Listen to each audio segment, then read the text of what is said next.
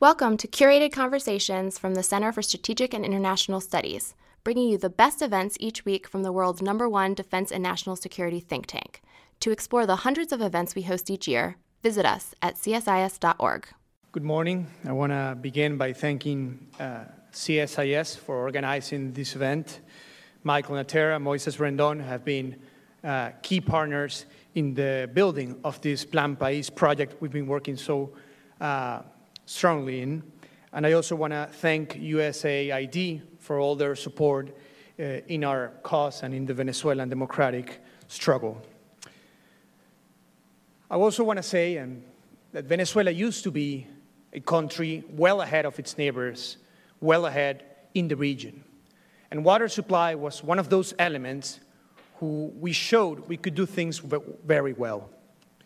Between 1958 and 1998, 72 water reservoirs were built in the country with a capacity of around 32,000 million cubic meters. Between 1998, when Chavez won his first election, and 2018, only 2 reservoirs were built with a capacity of around 188 million cubic meters. That's only 1% of what had been built before. So it's not surprise that we see the situation we're in right now. And the origin of this crisis, it's very clear. The appointment of people who know nothing about the sector, but not a lot about politics. The lack of training and support for human resources have led thousands of workers to look for somewhere else to work. The dismissal of the private sector as a key ally to reconstruct and to rebuild our country. The mismanagement of funding, the freezing of tariffs in the middle of huge inflation, and of course, corruption. Corruption has been seen like never before, not only in Venezuela, but in Latin America during the last 20 years. To only remind the audience of 2 projects in which water have seen corruption all over, we can talk about TUI4, a water supply project for Caracas, where we invested close to $476 million, and it was supposed to be ready in 2012. But now we know there's a lot to be done, and it's not even close to being ready. But also the Acueducto Bolivariano Falcón, a project in the western part of the country, where more than $450 million were invested, and where its water reservoir now, it's dry, so the project will never be done.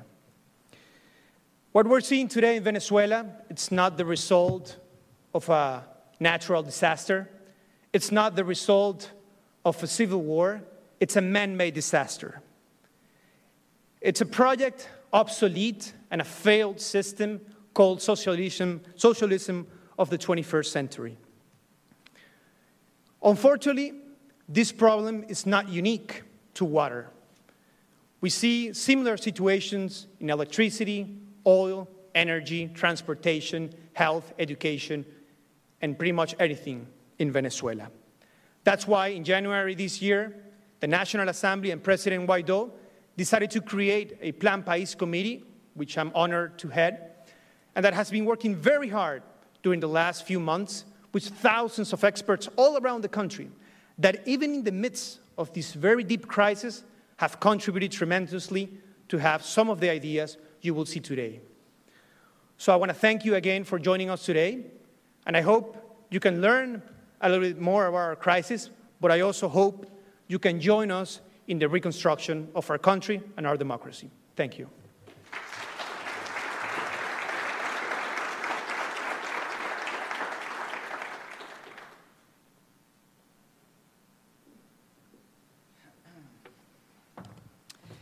Okay, thank you, Deputy Administrator Glick, for your thoughtful and encouraging remarks.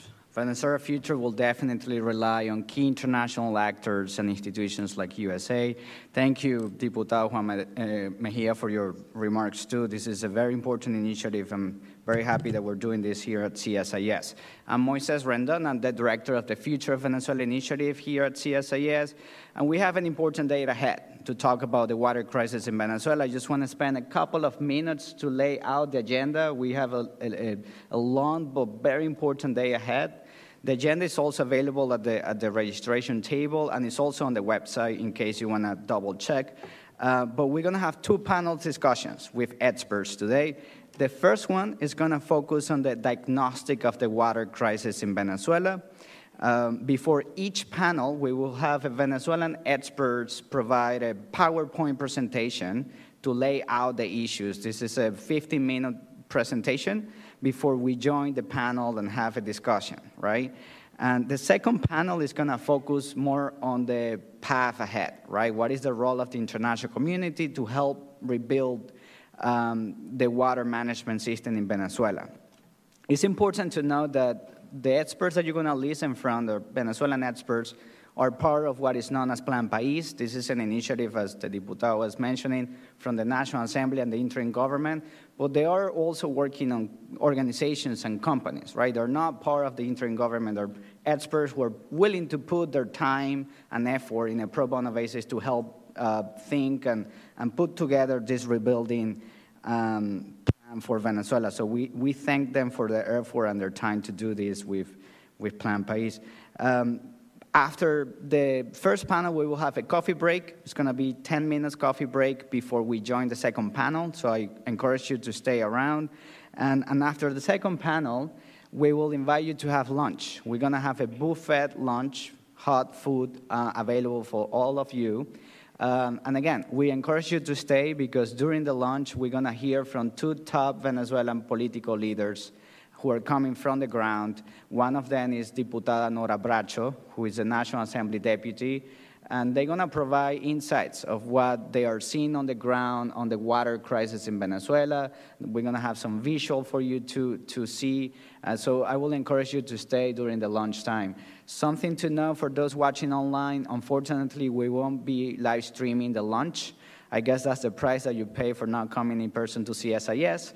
But I will encourage all of you to stay in the room and if your time allows, to stay around in the lunch. It's going to be a networking opportunity for all of you to get to know the Plan País experts and others in the room.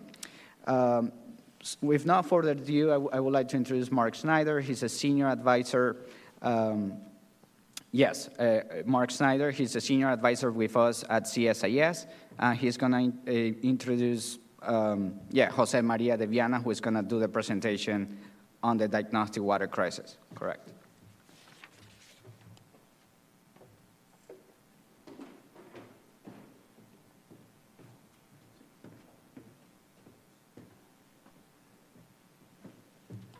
Por favor, yo creo que los miembros del panel pueden ya. The members of the panel may come forward. I appreciate the opportunity to open and moderate this panel of distinguished experts on the water crisis in Venezuela and its impact on the health and welfare of the Venezuelan people. While many commentators and experts and researchers have documented the humanitarian crisis over the past several years under the Maduro regime, one of the critical components of that crisis has not been discussed in detail here in Washington until today. To a degree unappreciated by the international community, access to clean drinking water is a human right currently effectively denied in Venezuela, with enormous damaging consequences for human health, family well-being, and the environment. And to give us sort of a panorama and overview of this crisis, we're going to hear from Jose Maria de Viana. He currently is the technical coordinator for public services for Plan País. His career spans more than 40 years as an executive and educator. Jose Maria was president of Hidrocapital, which was the Caracas water utility company which handled all of the water distribution management for the greater Caracas. He also served as the vice president for development at the Metropolitan University in Caracas, and teaches as a professor in the engineering school at the Andrés Bello Catholic University, and holds a civil engineering degree from Andrés Bello. Jose Maria.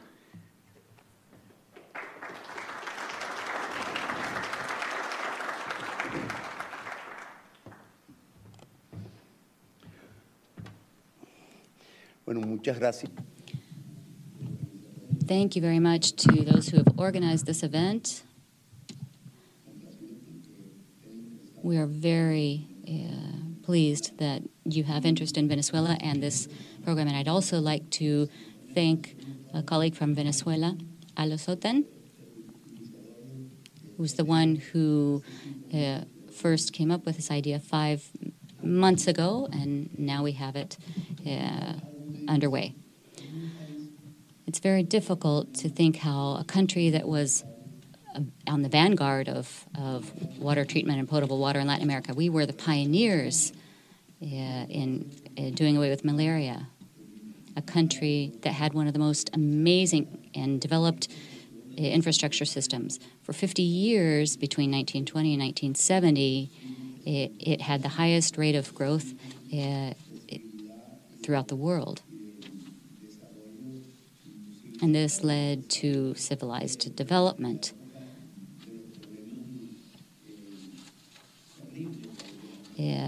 And allowed us to deal with horrific tropical diseases. And now we find ourselves in this situation in which the level of poverty is very tied to the lack of public services. Without an access to these public services, it creates even worse poverty because there's very little that can be done about it. So with that,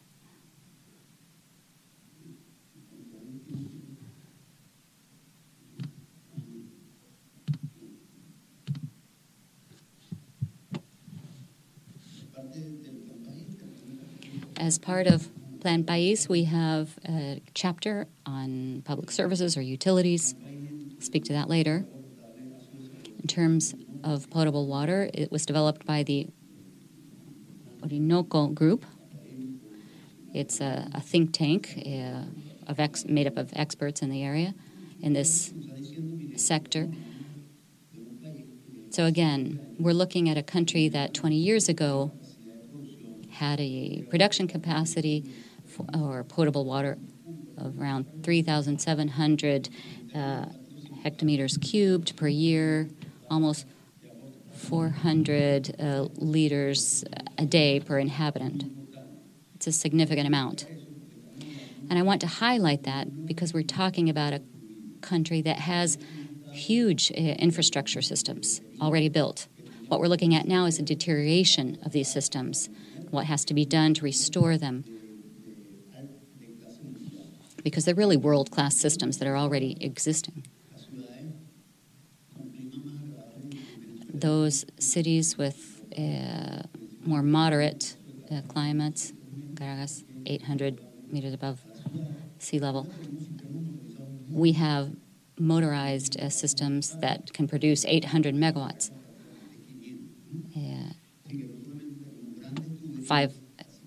However, almost 500 miles of transport systems coming from national parks that have high-quality water that have been transported. We have aqueducts that cover 93% of the country. Here we see that it wasn't an effort that was made during a year. It was a process that we began in the 30s, 40s, when Venezuela decided it was going to be a modern country. And here you can see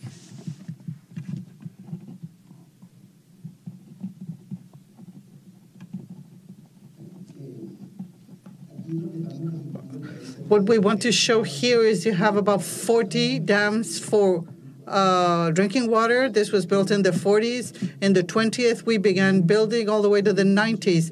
So this was a process that was generations of Venezuelans who were building infrastructure that would be distributed throughout the country. So that process was continuous, although there were different governments and administrations. And even during dictatorship periods, the growth in this was constant. In the case of drinking water, the same thing. We have over 100,000 liters per second for treatment of drinking water. So the initiative for water was the health sanitary purpose, and a health purpose as well, because we had like 3% of the population had tropical diseases, and it was decided that the best way to maintain the health of the population was to keep clean drinking water, and that's why the quality of drinking water and the services were extraordinary. Just to give you an example, this is a system for the larger metropolitan area for Caracas.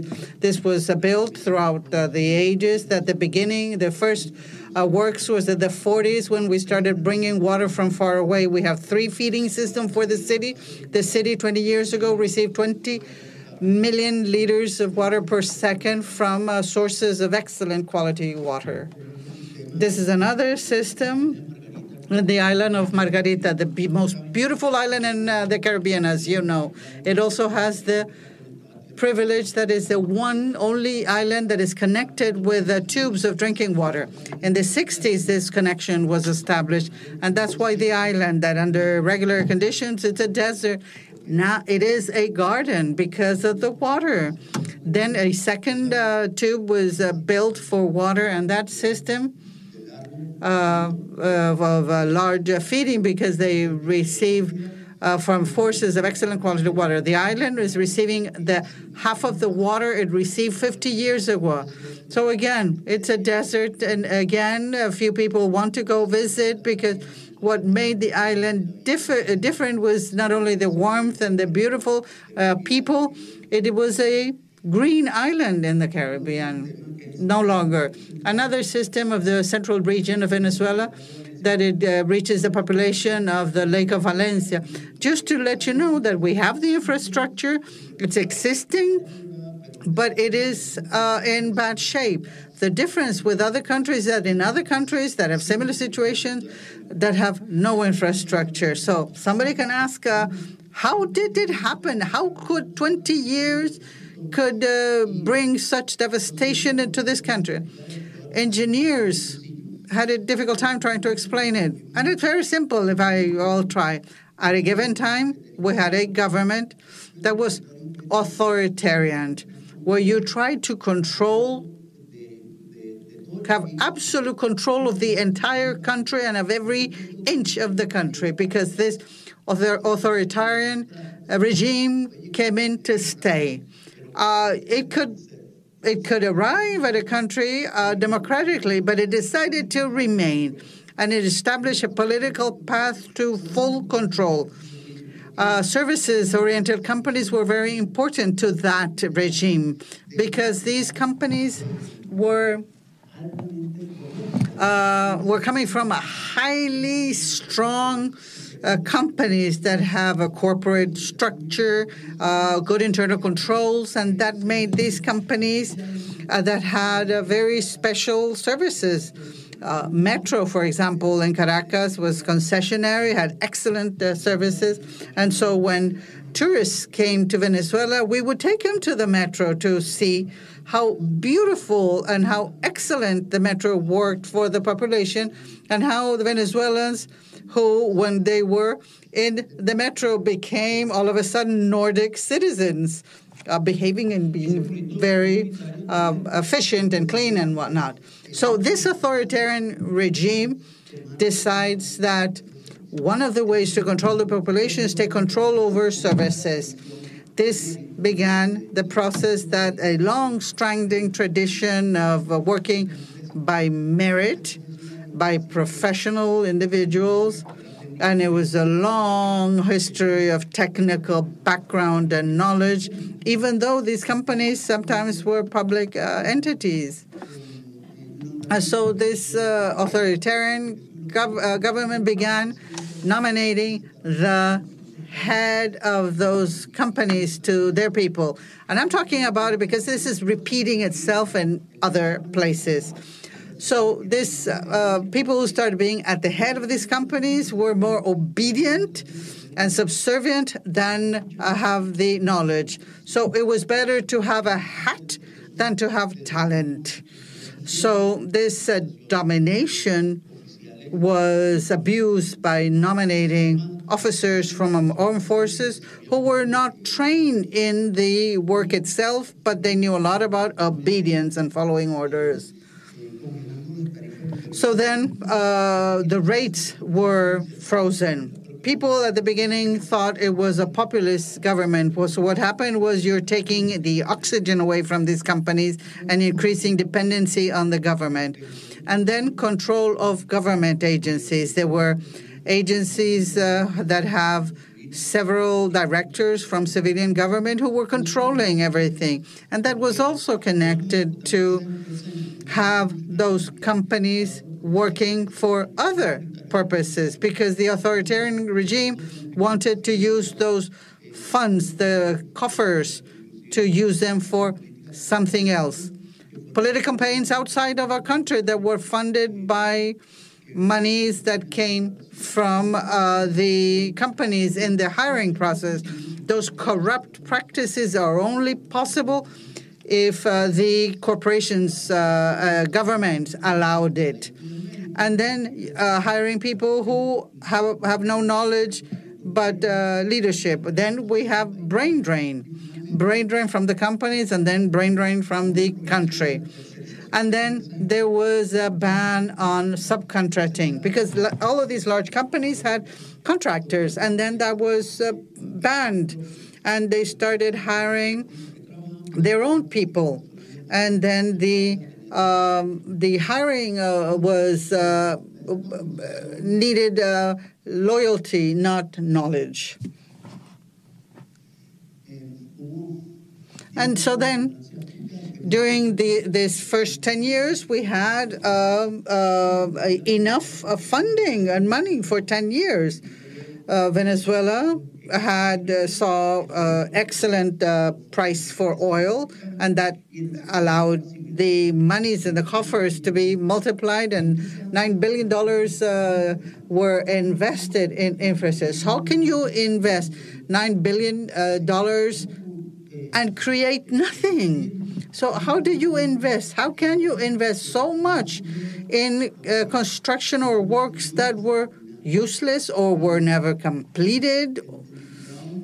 Congressman Mejia was talking about having the largest aqueduct in the country. Excellent quality tubes that connects the driest part of the country from the Peninsula of Paraguay, connected to a dam that is full of sediment. So the aqueduct is fantastic, but it is impossible to transport water, and nor it will ever happen. This is an example of not the lack of money, but how it is spent.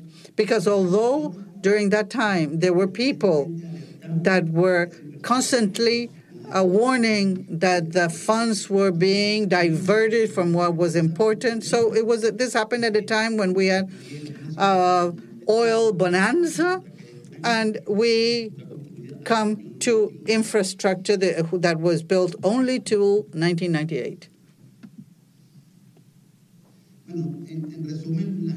By summarizing, how can I explain this? All production systems, the dams are built. Most of them have the catchment is there. The water is excellent quality, except for some that we will share with you after. That these were built by the state itself, that were bringing dirty water. Either wastewater or salty water, useless. Venezuela has catchment areas that have water in the dams, but the population is thirsty. And the problem is the transportation of bringing the water from its source to the city.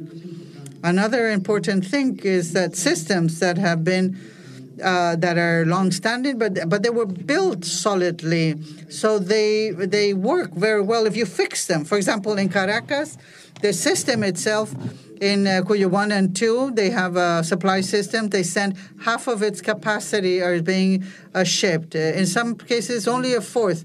Why, you may ask yourself? But these are motorized systems that have mobile units, large units that during For years, they have received no maintenance, but they were designed so that once they are fixed and updated, they can go back to its original capacity. And here, what I want to highlight is the source of this horrible situation that is linked to institutional destruction of companies that used to be competitive, that were sustainable, that were based on internal capacity, but that once that competitiveness is lost, they wasted the resource. There is not one works that has received any investment that can be included as something that is in process or getting better. All works that were begun, works 1 and 4, that was an added building for Venezuela. The spent for the original budget has spent 3 times already, and nothing is there. And this is happening nationwide. At one time, it was more important to solve issues in foreign countries where they have a continental political importance than taking care of what the population of Venezuela needed. The experience, we had companies like Odebrecht in 1998. Odebrecht had no works in Venezuela, and now it is the most important one. We have the case of Tocoma, the hydroelectric plant, where we have already spent almost $11 billion, and there's nothing to show for it. So that is because that authoritarian regime was taken to these companies, services companies, and companies used to be very careful with their works and what they decided to build, and they broke that history. Now, what are we going to do with water? So the path with water, we have been working trying to see how do we solve the situation. And there's 2 phases to this. We have the number 1, rehabilitation of the system itself, repair, rebuild some things. How? Repair, because there's no way a government can survive these levels of deterioration in service, in utilities for the population, because the nation has to provide services to its population. There's no way of having a healthy population if we don't have any drinking water. We have no way to reactivate the economy if we don't have drinking water or portable water. We want to highlight that the physical diagnosis that was done to see how the systems are working. But the number 1 is we have to rebuild the institutional structure that will allow that the continuity of the services stays in the hands of competent and technical and responsible companies. We have a 90-day diagnosis or assessment area. We have a year to come out of the emergency situation. We can do it. We have studied large cities with over 100,000 population. We can do it. And within 5 years, we expect to be able to rehabilitate the entire water system. Then there's the physical infrastructure. Engineers are always concerned. What do we have to do? Where do we have to fix the engines, the motors? We have to rebuild some companies with a modern model that leads to sustainability and autonomy. And then we have to restore political policies that set tariffs, rates, fees, and going back to corporation government of these companies, whether private or public companies, but a corporate identity. And then we want to have investments in health than corporate other. That is the goal that we're watching. Thank you very much.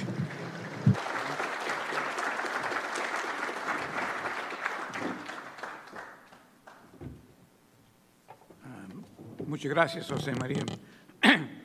Now, we just heard from one of the foremost experts on water in Venezuela, in learning about the deterioration of the physical plant and the destruction of a system that was working, but it also on a plan for going forward, La Ruta del Agua. I'm just going to begin, as I introduce, to underscore two of the, to me anyway, two compelling statistics that underscore the magnitude of the crisis, I think. Going forward, ¿cómo se hace para...?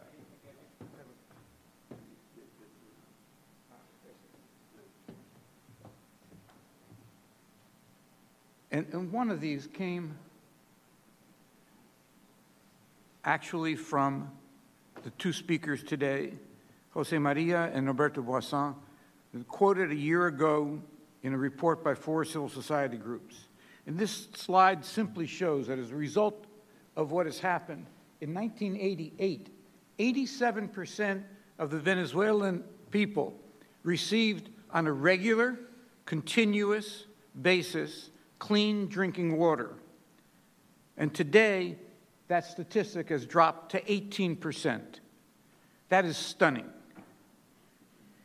The second statistic that struck me as well as reflecting the magnitude of the impact of the water crisis on public health, and every parent here can understand this. The mortality rate for children under 5 years of age was higher in 2017, according to UNICEF, than it was in 1990. 31 deaths per 1,000 live births. Just for comparison, that is higher today than in Cambodia, Bolivia, Bangladesh. And while those countries their rates have been getting better over the years, Venezuela, as you can see, has been getting dramatically worse. And what that means is that in 2017, 18,500 boys and girls died, essentially from preventable causes related to diarrheal disease, infections, and tropical diseases, all linked to water in some way. Had the rate remained what it was in 2001, and that shows you, 6,000 fewer children would have died. Had it remained where it was in 2010, 12,000 fewer children would have died. These are simply stark facts that reflect a failed state and a national nightmare that must come to an end. Our panel this morning will discuss these aspects of questions of access to quality water, systemic deterioration, and the way forward. First, we will hear from Maria Julia Boca from the Inter-American Development Bank. Maria Julia has been the lead economist at the Inter-American Development Bank at the Water and Sanitation Division in Washington since 2008. She's been involved in the design, execution, and evaluation of water, sanitation, and urban drainage projects in more than 20 countries in the Latin American and Caribbean region. She has more than 15 years of experience in economic evaluation of infrastructure projects, impact evaluation, sustainability, and results management. She has a bachelor's degree in economics from Universidad Nacional de Córdoba in Argentina and a Master of Science in Economics from Carnegie Mellon University here. Maria Julia. Muchas gracias, Mark. Muchas gracias, Moisés. Thank you very much, Mark and Moises, for this invitation. After this wonderful overview that Jose Maria provided us, I'd just like to share a few points more that might complement this overview that he provided. Obviously, water and sanitation services are very deteriorated, and it's been that way for the recent years. The population, especially the urban population, is not receiving water in a continuous manner, and sometimes they simply go to other water sources. For example, the water distribution systems. The data that Mark just shared is also interesting. 18% that has access to potable water, but also the official statistics, which are done based on national surveys. If we go back to 2018, it reflected that only 30% of homes actually had water every day in a continuous fashion. Large part of the population, especially in urban areas, only had water 2 days a week. We're talking about the year 2018. The energy crisis that was really critical in February, March, will only get worse if this data that we've already reflected from the year 2018 doesn't improve. So in most homes, they have to get their water from sources that aren't reliable, that aren't necessarily clean, and are much more expensive, as is normal in these types of cases. Now, water coverage, or the water system coverage, has also dropped off over the years. The percentage of the population that has access to water through a water system or water network has dropped off. We're talking about millions of persons who not only have insufficient water, but also water outages. They don't even have access to a water network system. According to a national survey from this year, 70% of the hospitals in the country don't have continuous water service. That also has enormous implications for this health. Although there's not official data, because it's been a long time since it's been published, the quality of water, that on average is provided through these systems, receives all sorts of complaints from the population in terms of the color, the smell. So that leads the population to go purchase bottled water or water from other water distribution services. What can we take from all of this? As Jose Maria mentioned, it reflects horrible deterioration of the system, water systems. Decades ago, things were markedly different. This is a question of maintenance, of operational skills. There are also sedimentation issues in many of the water reservoirs, in most of them, frankly, throughout the country. Also, polluted water, as Jose Maria mentioned. Many of that is because they have an intake from wastewater, and that goes directly into some of these reservoirs. And there's also a question of overuse of aquifers and wells. This is seen primarily around the larger cities, Caracas and others. Again, overuse, overexploitation of these water resources, again, with a lack of planning. And then, obviously, maintenance issues in terms of the infrastructure.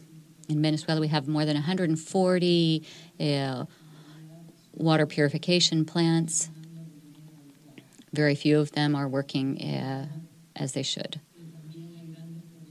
There are also huge issues with the pumping system, especially in larger cities. For example, in Caracas, they're living in higher elevations, so they don't rely on those pumping systems necessarily as much, but it affects lower-lying areas. That's another problem that has to do with the water distribution system. And then also, this is having an impact on the electric supply. It's estimated that almost 15 or 17 million persons live in some of these areas and heavily rely on the electric grid to have their water supply work. So they are very heavily affected. There's a close relationship between the two systems. To conclude, I just wanted to highlight what Jose Maria already did. There's a deficit in terms of the management and operational skills needed. The systems are done according to regional breakdown throughout the country, and they've had huge losses or brain drain in terms of their management and technicians, and those are issues that will have to be dealt with. And then finally, the financial aspect. As of 2004, water tariffs were frozen. So given the inflation rates that we're all well aware of, the tariffs are practically zero. So there's a very serious problem in terms of financing this infrastructure. So capital issues, but also maintenance, operational issues. Thank you very much.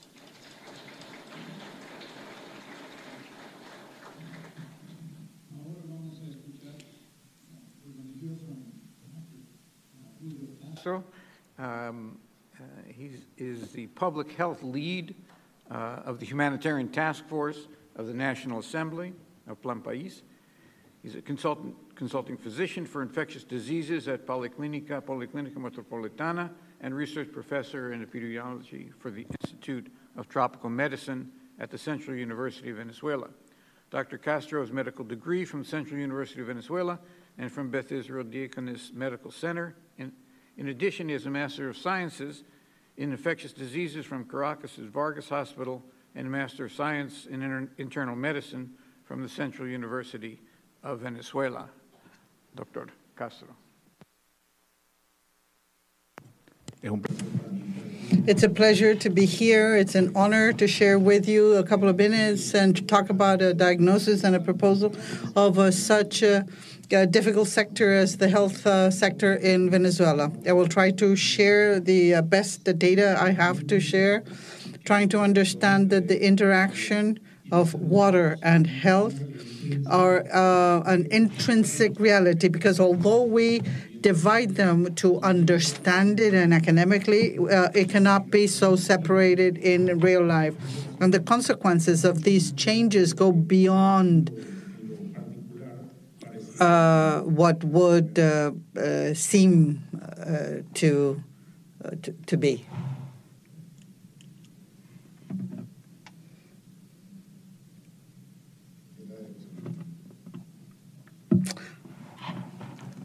This is not my presentation.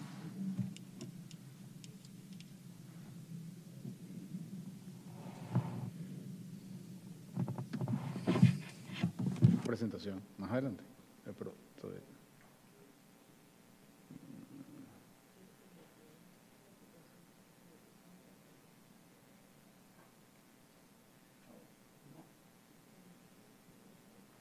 Pareciera que no está cargada. No, it's not there. I think they didn't load my presentation.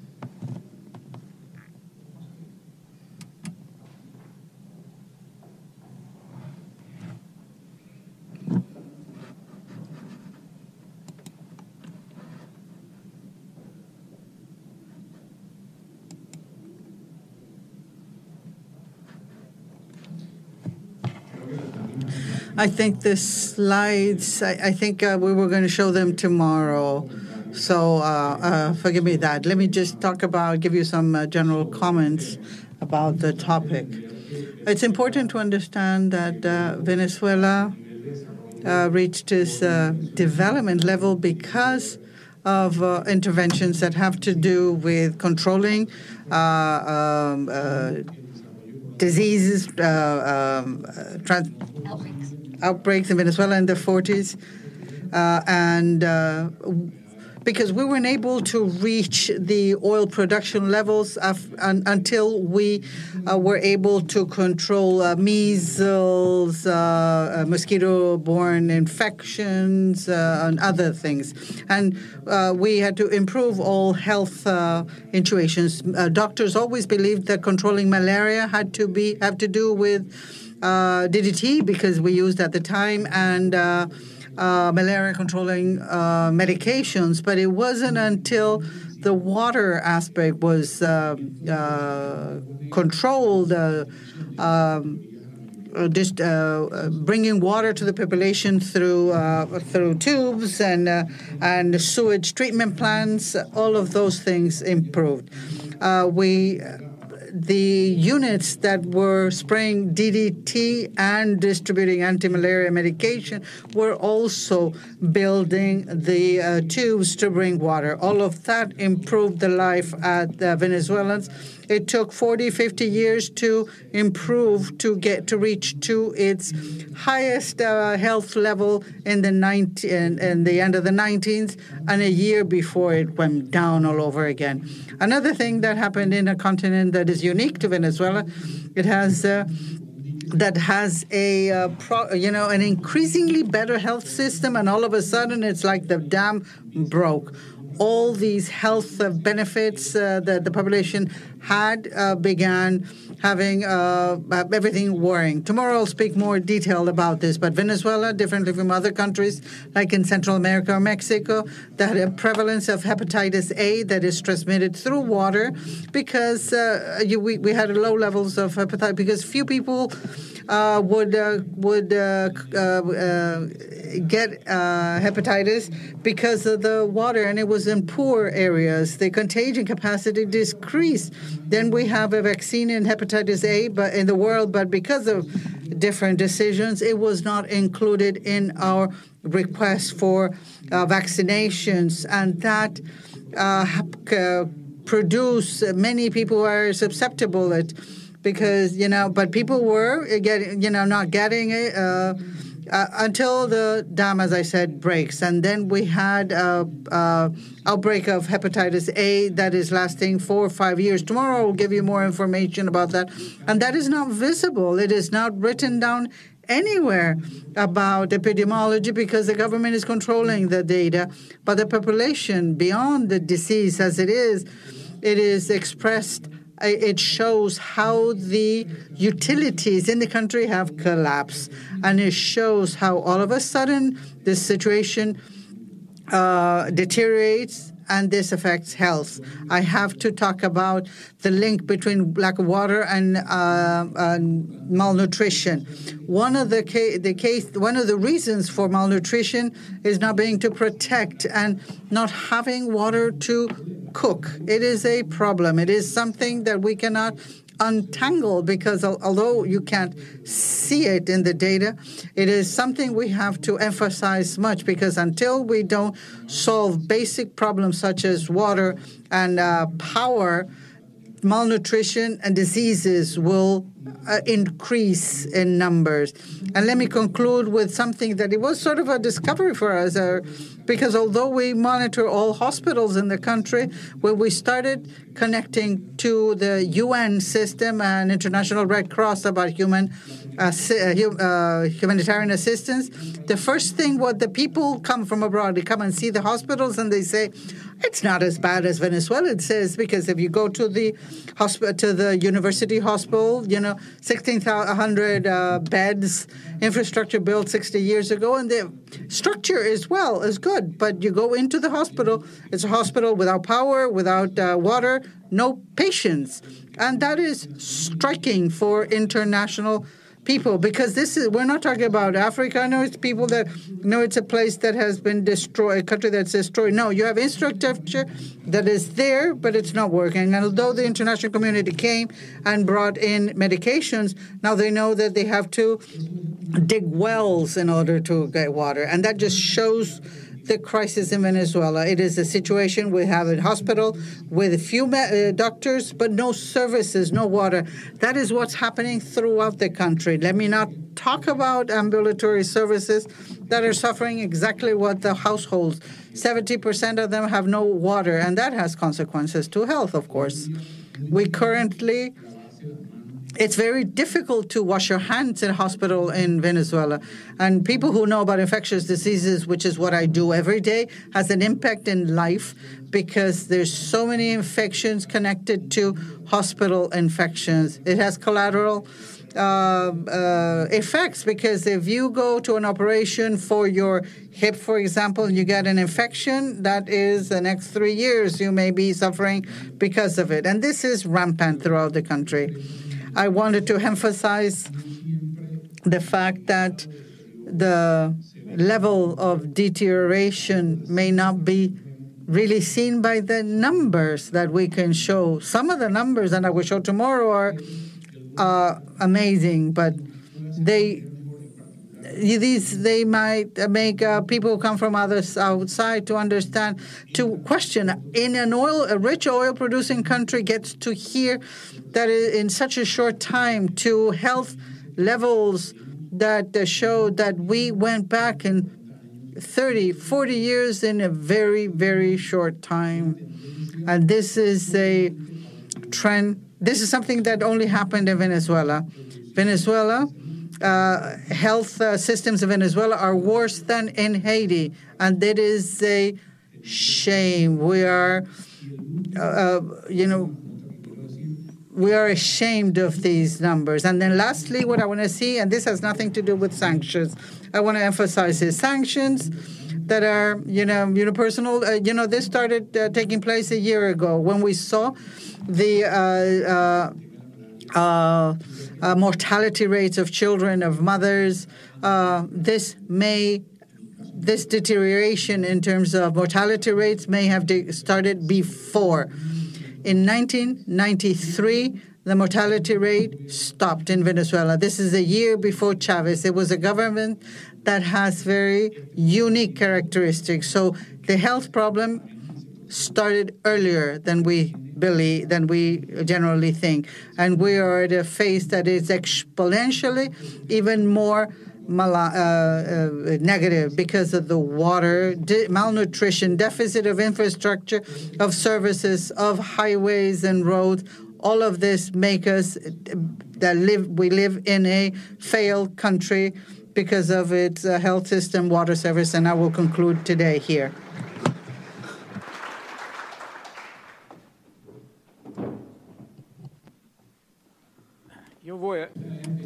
I will begin with some questions for the panel, and then you may ask questions that you may have. And you can pose your questions in English or in Spanish. The panel members will respond in the language they choose. Beginning with Dr. Castro's words. That the National Hospital Survey, as you said, found that 79% of the hospitals in some states, in most of the states, had water shortages. It was 4 times what it was 4 years ago. And so, in other words, that it is, the increase in the shortage is getting much worse. Now, my question is, and you've described some of the impacts, but my question is, in the Ruta del Agua, there's a sense that there needs to be some immediate recovery period, response in the first 6 months, first year, et cetera. What, in terms of dealing with the problem of getting water to the hospitals and to the health clinics, what are you thinking about in terms of the emergency phase? Gracias. Thank you. Excellent question. In Plan País, we have included for hospitals or to the hospital services, which would be the basic. We're not talking about infrastructure yet. To put bring a hospital to the point that they can operate a diverticulitis, give birth, a cesarean. We're trying to provide investment to 50 hospitals of the 300 because these would be the ones that see more people. We need water there by having wells to each hospital. So a budget is 2.5% of the budget for emergencies for the first year. Given the cost that this entails, that's why we focus on these 50 hospitals because they're the ones that cover the most population. But we're including power being brought by alternative power sources and water from wells.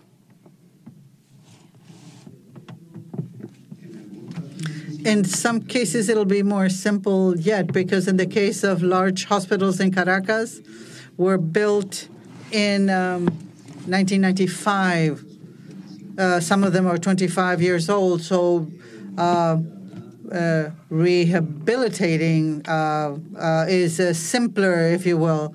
If we can have them to bring a well, for example, to feed the hospital, could be simple. But in others is by using aquifers, have a emergency connection to the aquifer and have some local disinfection or treatment areas. So that could be. But in the hospitals of energy, if we can bring power to the hospitals, to have some hospitals that are large hospitals, so then we need a source supply because the problems with power outages, sometimes we have water in the hospital, but the different levels of the hospitals don't have because there's no power to bring it up.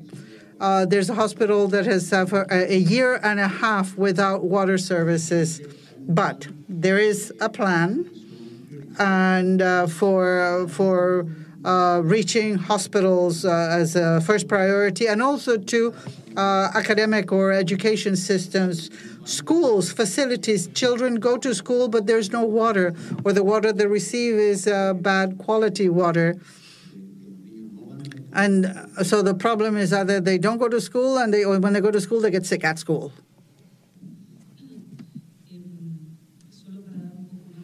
Just to add a little bit of context from the sector, and these are numbers we use for water and sanitation that we use in pitching politicians, trying to convince them of what Venezuela needs. The lack of quality access or access to quality water and sanity is a cause for diseases in the world, especially in children. UNICEF studies say that infant mortality in children under 5 because of diarrhea could be decreased in 60% if they have proper access to clean water and sanity, and incidence of diarrhea in 70%. So these are numbers that we provide when we're studying what is happening in Venezuela. And of course, impact in education, as Jose Maria was just saying. There is a strong connection between access to water and sanitation and education, not only because children are going to school that will increase when the services are adequate, but also the long-term effect that these diseases have in the cognitive capacities of children. Children who get sick with diarrhea very often can develop anemia, and that prevents their development of cognitive abilities in children, and that's a long-term thing. And then productivity of the population, because not only the increase in disease because of lack of water and sanitation causes workdays loss, and that entails less funding because of wages, because they have to stay home and take care of the child, and then they have to pay for water coming from other alternate sources. I have a question about quality of water. If there's no ability to add chlorine to the water, then that inhibits the possibility to provide clean water. Why is it that this government or regime has been unable over the years to obtain chlorine and other chemical substances that are needed so that at least the water that does arrive is clean?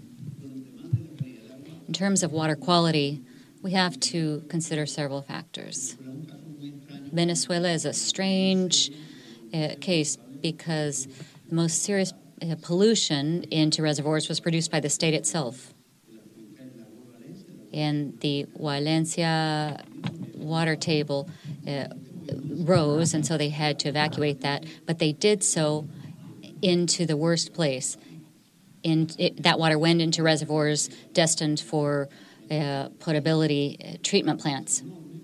There's another reservoir that was polluted by sewage water coming from the Coalencia, untreated water. So then that reservoir atrophied or became useless. So the other reservoirs in Pau and Coalencia have atrophied due to sedimentation. In terms of the Pau water basin, the water became brackish because of the sulfates that were dumped into it. And again, as the action of the state. So atrophy, or the system became overstressed. So we have water coming from natural parks that was high quality water. There's also the treatment plant operations.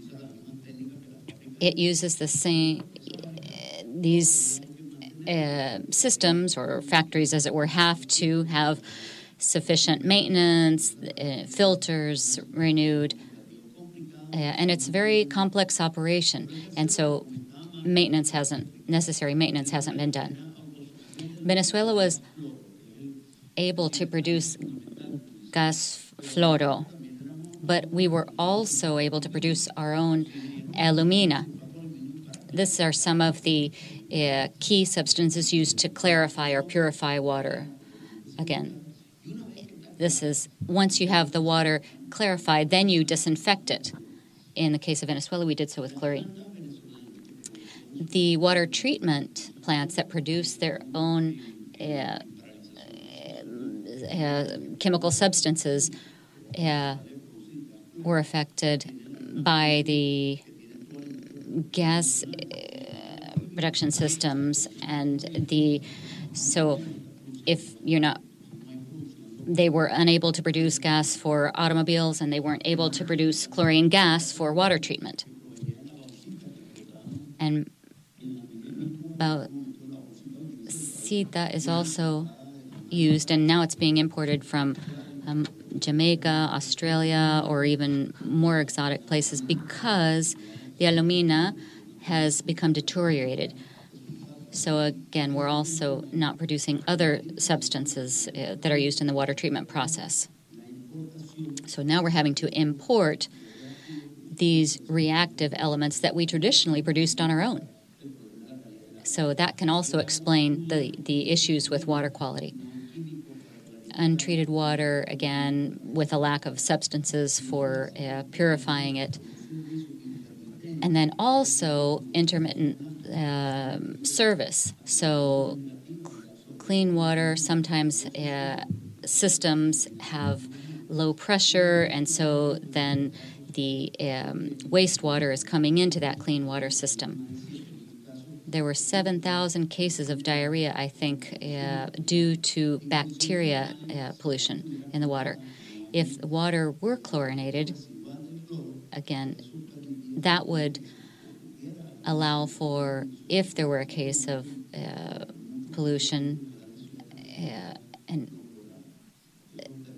this could be solved. Again, and we're talking about large cities that are having water service cut on and off.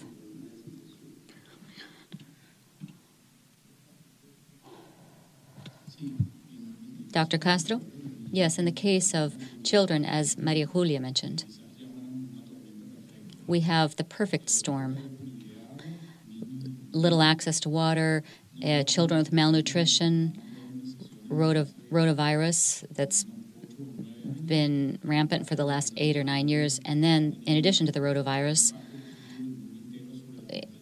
it's having a high impact on the mortality rates of children 3 and under. In addition to the facts themselves, we're seeing an exponential consequence of these because of the interaction of these different issues.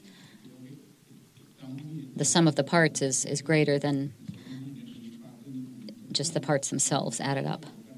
So this is going to have a huge impact on children 3 and under, which could affect the country itself for the next 40 or 50 years. Unfortunately, this perfect storm is impacting young children in Venezuela. We have to see how we can solve it. We also have to do community health systems, so we could have systems for producing clean water at community level, and also improve upon our distribution systems. People think sometimes that if we just put some potable water pills into the water, we can solve it. But what if you have a tsunami? That was just an isolated event, but we're talking about something that's ongoing, so it has to be addressed at a system level.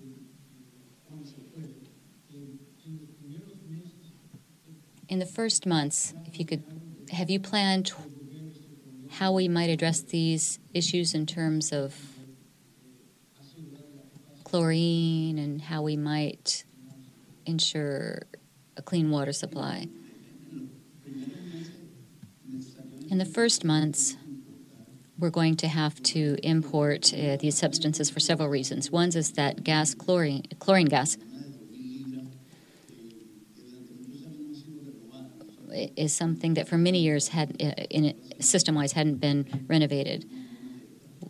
We had 3 and 4 million pumping systems, but we don't have local capacity to produce the chlorine gas. So we need the aluminum sulfate plus that. We have some colleagues who are working in Plan País, and they're working in the petrochemical sector, seeing if they could increase production of these substances in certain areas. Again, the same experts in this petrochemical sector might help us increase production for aluminum sulfate and other chemical inputs. Of course, this will probably take 3 to 6 months to get things up and running before we could have domestic production. Now I'd like to ask Maria Julia a question. We've heard about the magnitude of this issue in terms of operations, reconstruction, rebuilding systems.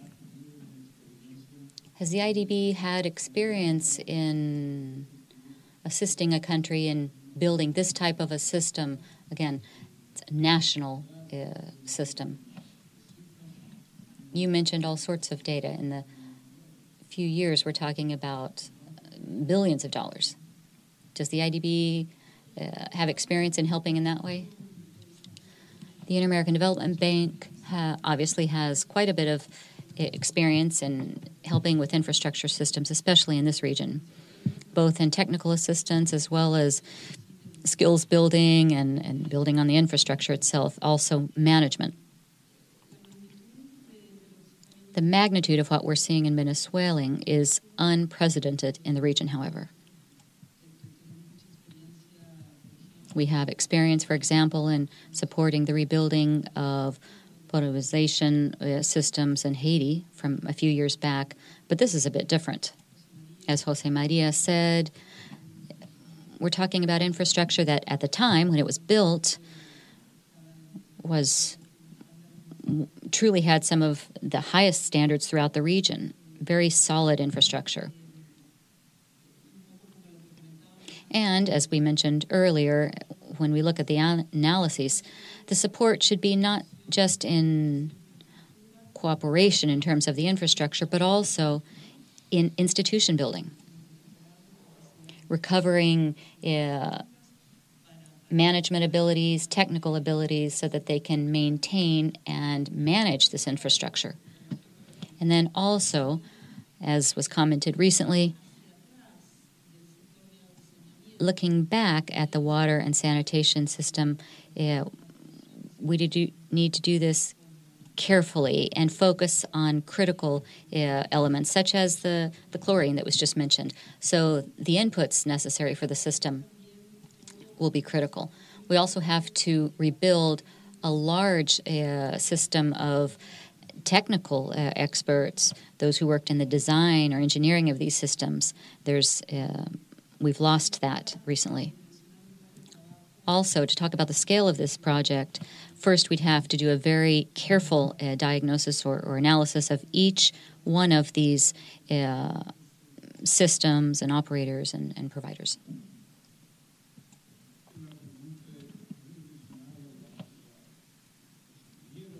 You mentioned engineers and those who were responsible for managing the water system. Many of them have immigrated.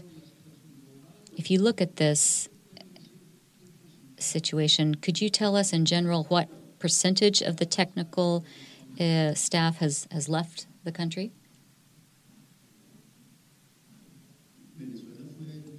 Venezuela, for 50 years, was one of the countries in the world that had the highest levels of immigrants coming to it, who were very well trained. And it was just continual throughout that 50-year period. In recent years, Venezuela has become a net exporter of talent. As you can see in the news, it's not just, it's all swaths of society. Those who are leaving are often the best prepared, best educated. In the university, we've lost between 70 and 80% of our graduates. In LinkedIn, you can see where people have graduated from and where they're working today. Those numbers between 60 and 70%, I'd say. But we've also lost young people between 30 and 50 years of age to that massive exit. Initially, the most highly trained and educated are the ones to leave. So in Venezuela, in this country where we have people who are over 50 years of age, for example, I count myself among them, but we also have very young people who are affected by this. As you know, the diasporas don't have such an easy exit or return. They're now adding value in other places. So the rebuilding of the country is going to have to be done by adults and the very young who are going to fight for their country. So it's important to point that out. But again, people always think in terms of fiscal terms, how many millions of dollars, billions. But with scarce resources and when we have a very complex rebuilding process, the real thing that will be needed will be talent and skill. We'll also require assistance from international organizations, but we're going to need a significant number of people who have the skills that will help us build these systems and later institutions. So it's a question of capacity building institutions, but also of building up the talent pool that we had. And I'm talking not just about the high-level folks, but also those who worked on the distribution or conveyance systems, those who worked in welding. Talented welders are still available, but, many of them have found work elsewhere in Chile and other places. So that talent pool is also something that will be critical to rebuild. Again, the scarcity of resources in Venezuela is not so much the finances, but human resources, human talent.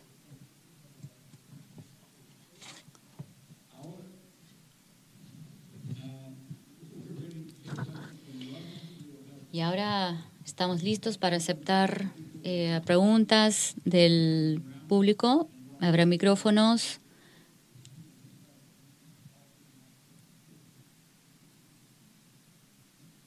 Todos pueden formular sus preguntas.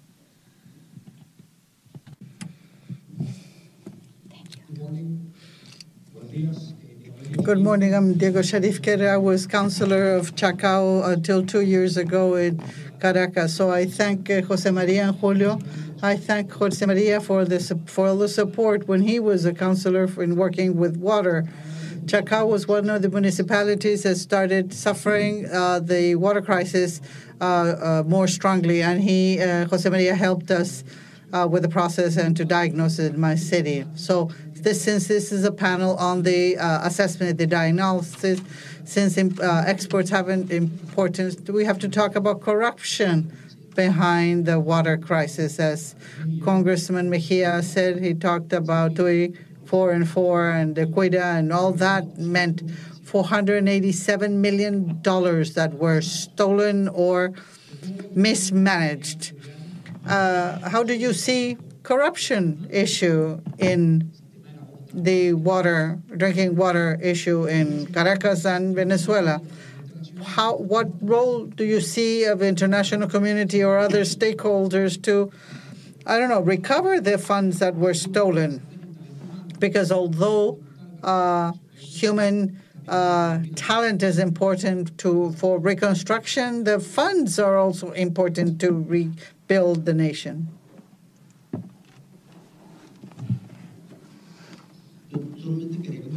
I just wanted to say that generally when we talk about corruption, one believes that there's people who are virtuous and others who are weak. All humans are weak by nature, and corruption, as in Venezuela, it's important to think that this was all part of a plan. There was public funding from the state of Venezuela to enrich some people, but to fund a political project. Behind the corruption of Brazilian companies that is well shown with the Lava Jato, the day we can publish what happened in Venezuela, it will be a world bestseller, because the Venezuelan case, it has much funding, few government controls, and that TUI 3 and 4 is one case, but Tacoma is more important because that's an hydroelectric dam that is a twin to another one that will cost $2.3 billion. And Tacoma, we've already spent $10 billion and nothing is there to show for it. What's important is for when democratic control systems are destroyed, not only at government level, and we know that very well, but throughout the agencies, services, you end up having we took a long time to understand that we had to name why shouldn't we have elected it democratically elect a military man. We understood that with Tacoma. We had a project that the utilities companies, as we know them, public or private, like Medellin or any, all of them have enough institutional capacity to prevent that funds from disappearing. We have been looking. We don't have to look far to find the guilty parties. We have to learn the lesson that government structures, public companies especially, are must, so that corruption doesn't end up being a government policy to fund our friends, our neighbors, and the people in the party. I think we will know how much money went to other countries to fund a political process that had Venezuelan backing. We would like that money back because we need it. What Diego was asking is, that's what I'm concerned with. Maybe we can talk about it here and we can't say it in Venezuela. It's my impression that this is not due to inefficiency. In Chacao, I know there's people working there like Moncho, and there's the people from Harvard are working there trying to see how can we manage the utilities based on political criteria. We've seen it in health. You ask money to the country to vaccinate children. So there's an intent behind it that goes against aspects such as human rights, criminal system violations, or crimes. And I'm not an expert in legal matters, but as a physician in Venezuela, that's how I feel. So regardless of how the transition takes place, whether blaming people, in the future, I think that some employers don't know what the responsibility is downstream. What happens when water is cut to Chacao for longer periods than what they should, beyond rationale that may have a logic. But I think there is a government logic. We see it in health, but services as well. I think we haven't shed light to that by assigning responsibilities to employees who have that with them, and this is violating human rights.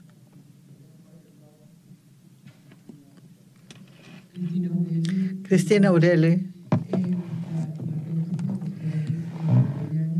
My question is for Deviana. One of your slides, we could see an impact on the power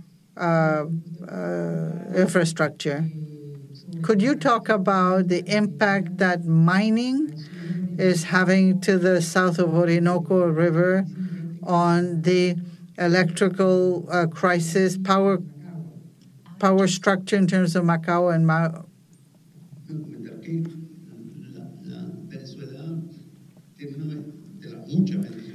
One of the blessings Venezuela has is the Caroni River. It's a special case in the world. We have a very high fall with high quality rock where we could build and take advantage of all the water flow coming from high altitude, and we can produce 80-90% of the energy that we need. That is a blessing for hydroelectric power in that sense. This government has been fostering illegal mining at the basins of those rivers, Paraní, Paragua, and Cagua. These are rivers that tend to be that would be a world treasure. As you know, the Amazon is very important for human being, and there we do have important mining, but the exploration, the mining is irrational. They're trying to get diamonds, coltan, and gold very quickly. It has been taken advantage right now because the regime is paying some of their operations, but they are destroying an environment that is fragile. We're talking about a jungle that has been there for millions of years. So that balance, the breaking of that balance with illegal mining, it's just wrong. What we would the destruction of these basins they are destroying a renewable source of energy, and I'm talking about the rivers. This is causing bringing sediment that we didn't have before, and the degenerative process in the Amazon is terrible. You start cutting the Amazon, and that will not get restored. It does not have short-term impact because we do generate more material in suspended material, but the turbines in Carolina are different. But they were destroying the renewable energy production available in the planet. Maybe the concentration we have energy that we have there in that region, and what's happening is a government that is on its outgoing phase does not care how he leaves the house behind. But we will be living there, and so will our grandchildren. And we do believe it has a horrible impact because the land on which this is happening is very vast. Although the question is not mine, it has a consequence on health. Number one, according to our calculations, last year we ended up about 2 million 2 million of 25 million inhabitants of malaria. That is the worst malaria results ever in the world, according to World Health Report. That is directly linked with two things: mining, illegal mining, and two, control of irregular groups, guerrilla works, connected to the government. And this is where we have to connect the dots. We cannot solve the malaria problem with anti-malarial medication and mosquito nets if we don't touch on security, which is national security, controlling irregular armies that are in areas that are vast and extended. We will not be able to cut this vicious circle with malaria and all the diseases. But beyond this, the way that gold is being mined in the Macizo Guayaní, they're using mercury to get to gold. I have never seen numbers for the mercury levels in the basins, but it is happening. In order to take the gold, they add mercury to the water when they wash the sediment. And that mercury is, you can't see it, and it remains in the water for a long time. And we don't know downriver what is the impact on the population, because it is a lethal element. And so it's something we have to study closer. The mining arc is a very malignant concept. How do we control it? How? This is something we will have to approach from a national security standpoint, without a doubt.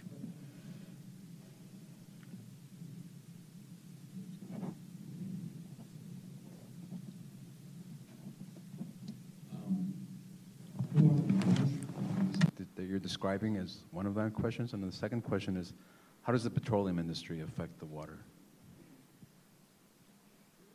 I didn't hear that. Could you repeat that a little bit? Mi pregunta, ¿quiénes son los mineros que están haciendo la minería? Who are the miners who are doing illegal mining? And my second question, how does it impact the oil industry, the water?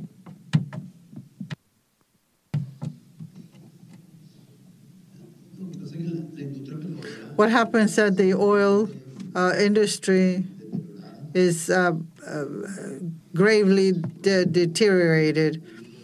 We see it, and what is public is what we see are the lower production rates, but everything, industrial security, we don't have numbers. We have accidents such as very large oil spills. In the case of the Guarapiche is the river that feeds into the Guarapín. There was a very big oil spill, and so that source has been damaged, and it remains significantly damaged. It is not worse because the oil sources are not close to the cities, but from an environmental perspective, we have evidence of significant and large oil spills.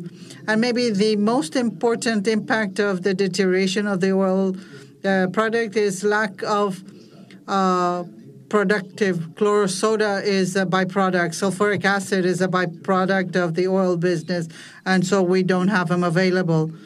And because of the oil business deterioration, we don't have the chemicals we need. And besides, the oil business they deal with them as if were public security or law enforcement issues, so they keep that secret. But the oil spills, as you know, they are not cleaned naturally. They don't take care of themselves. As to where the miners are from, most of them are Venezuelans, but there's people from Guyana, from Brazil, and from Colombia in that entire areas. The Venezuelans who are the ones that concern us, of course. It's not the typical miner. It is anybody in Venezuela that is looking for some kind of income. And so people from Lara state come there. We calculate that the people flowing in is over between 2 and 3 million people in that illegal mining areas. In terms of epidemiology, this is very important because a person who's coming from Polamar comes to the mine, gets a parasite, goes back home with a parasite, and because Venezuela is a tropical country, its vectors are very efficient, and then you have an outbreak in Porlamán. They get a disease that hasn't had it for 60 years. And so the parasite establishes itself in an area where we don't have the vector. So it is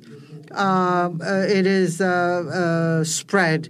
Before, we had malaria in only one place, Sifontes, but because of this mining, then we've had malaria everywhere. In La Guaira, in Porlamar, and other Tuy River basins, which is 20 kilometers from Caracas, they have active malaria outbursts. Caracas doesn't have it because it is too high up in the mountains. But the malaria and the spread is directly related to the illegal mining.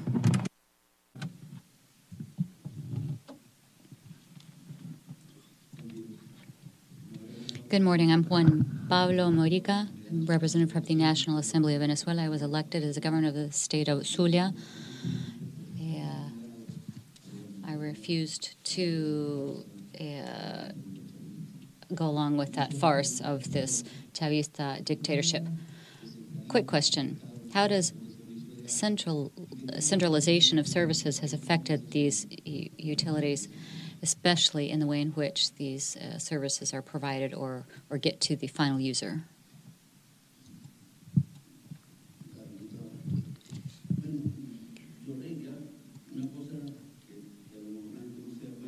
I would say that the most affected by the centralization process are the guerrilleros. This model of centralization doesn't respect the autonomy of the different areas around the capital. But in the state of Zulia, there is no state that is more loved, that has more riches and treasures in it, is the one that has also suffered so horribly in terms of the water provision. This regional approach with these regional companies with a local focus, we think that based on size, there aren't municipalities that really are able to make these regional companies more efficient. But this model for decentralized things in autonomous regions has shown that water services can be financed, paid for by the industry and users. And it is one of the most important autonomous aspects that we have, both in terms of the use of financial resources and natural resources. Engineering, both for the rebuilding of these structures and institutions, will have to involve making them more robust and not so dependent on Caracas. Some may think, well, in Caracas things they're better off, but people are really suffering. No one wants the President of the Republic to necessarily move to their town. Thinking about it. Much of what we talked about relates to access in the urban area at the largest population centers. What's the situation in rural Venezuela? And does the Ruta de Agua, thinking about how you help those families? En la encuesta nacional de hospitales, In the national survey on hospitals, we looked at hospitals, electricity, water, access to emergency services, human resources, and emergency services. And the pattern that we saw is exactly the same. It radiates out and gets worse as it goes farther from Caracas. The farther away from Caracas it is, the worse the service. And the north-south region is the worst. We're not talking necessarily about the north as in the west. The west always has it worst off. But that is reflected in all of the indices that we looked at in this survey. Again, to the degree that you're farther away from Caracas, the worse things are. Thank you very much, and thank the panelists.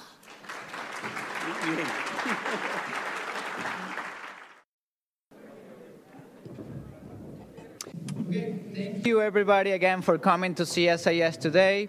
We're going to start our second panel of the day, which is going to focus on the path ahead, right?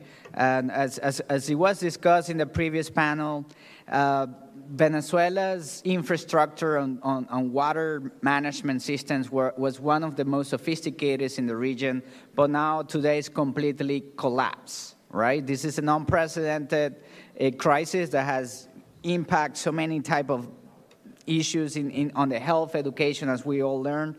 But right now the discussion is going to be about the future, right? I mean, this is a country that's going to need the huge help from the international community, including the private sector, international organizations like USA, the UN, and other actors that will be needed, right, to help rebuild Venezuela. Many people ask me, like, Moises, why talking too much about the future of Venezuela? What if we never get there, right? What if Maduro stays in power for many more years? And my answers is always the same, which is as long as we have a slim probability, a slim possibility to free Venezuela, we need to be ready. We need to get ready once that opportunity arises. And we cannot be ready when that day comes in. We need to be ready beforehand. It's so important for the success of the future of the country to be ready beforehand. And that's why this type of discussions is so important, especially on a sector that is so basic, right? Water. Without water, you cannot do pretty much anything on the economy, on the health sector, on the education system. So it's so important, and I want to emphasize the importance of having discussion with the international community on what is needed to help Venezuela rebuild once the opportunity arises. Okay, today we're going to first hear from a Venezuelan expert who is also plan of the initiative Plan País, Norberto Bauzon. He's the Water and Sanitation Coordinator from Plan País. He's a former Vice President of Operations from Hidrocapital, the water management organization that runs Caracas water system. Norberto is a director for water-related businesses in INDECI Corporation, and he has a vast experience in so many sectors in Venezuela and abroad, right? So we're very honored to have Norberto with us today. We're going to hear from Norberto. It's going to be a 50-minute presentation, PowerPoint presentation, and after Norberto finishes, we're going to introduce the panel and going to have a discussion. We're also going to have time for Q&A from the audience, so please just prepare those questions for the panelists, and then we're going to wrap up and then head for the lunch, okay? Thank you, Norberto, for joining CSIS. We're honored to have you, and the floor is yours. Thank you. Buenos días. Good morning. Thank you, Moises, and all in attendance. It is a great pleasure to be here from Caracas to try to explain about our infrastructure in Venezuela. It is a pride of many Venezuelans, hard work of many Venezuelans, which is currently in a very critical condition. I've been working with Plan País for several months already. Saraguirre, Isman Uzcategui, and when a group of professionals that have been working on these different aspects, and we are bringing you a summary of the physical infrastructure, what the status is, and how important it is about what is happening to the aqueducts infrastructure. The aqueducts in Venezuela were designed to be strong. They're important systems, pipelines, pumping stations, treatment plants, distribution centers, a very complex infrastructure. The designs were done well. They were meant to work 20 years without large maintenance and without any updates for those 20 years. But today, because of that lack of service, is in a state that is deplorable. To begin with, we have come to realize that without public services, it is very difficult to govern. The experience of this new political layer that is leading this wave of changes in Venezuela, we've realized if we don't have public services in Venezuela, if we don't have utilities that are at the level that the population needs, there is very, very difficult to govern Venezuelans. How are you going to manage this? In Venezuela, we can now say that we're even lacking indicators. Many of you are probably worked in public entities such as this, and you know what kind of indicators are needed. In the case of water, it's liters per person per day, or water that is unaccounted. There's so many indicators. And let me confess here, we are only using one in Venezuela, is how many demonstrations were there in Venezuela, or how many times were the highways closed in La Guaira, or how many times did people have to position themselves against the government to see if the government would do something about it, because that's how things are being handled right now in Venezuela. And again, if there's no drinking water, there's no health. I think this became very clear in the panel, the earlier panel. When we talk about the plants themselves, we will go deeper into this. But the treatment plants in Venezuela that were part of the pride that we felt of the infrastructure in Venezuela, where would you go to that plant, and the people who were working there were people dressed well, they had a uniform, they were educated, they studied to know more of what they were doing, and they were very proud in the fact that dirty water would come in and we would have drinking water after treatment. Currently, visitors are banned from those treatment plants. We don't see what's happening, but we see the results. So the economy needs a reliable service. Without water, we don't have progress.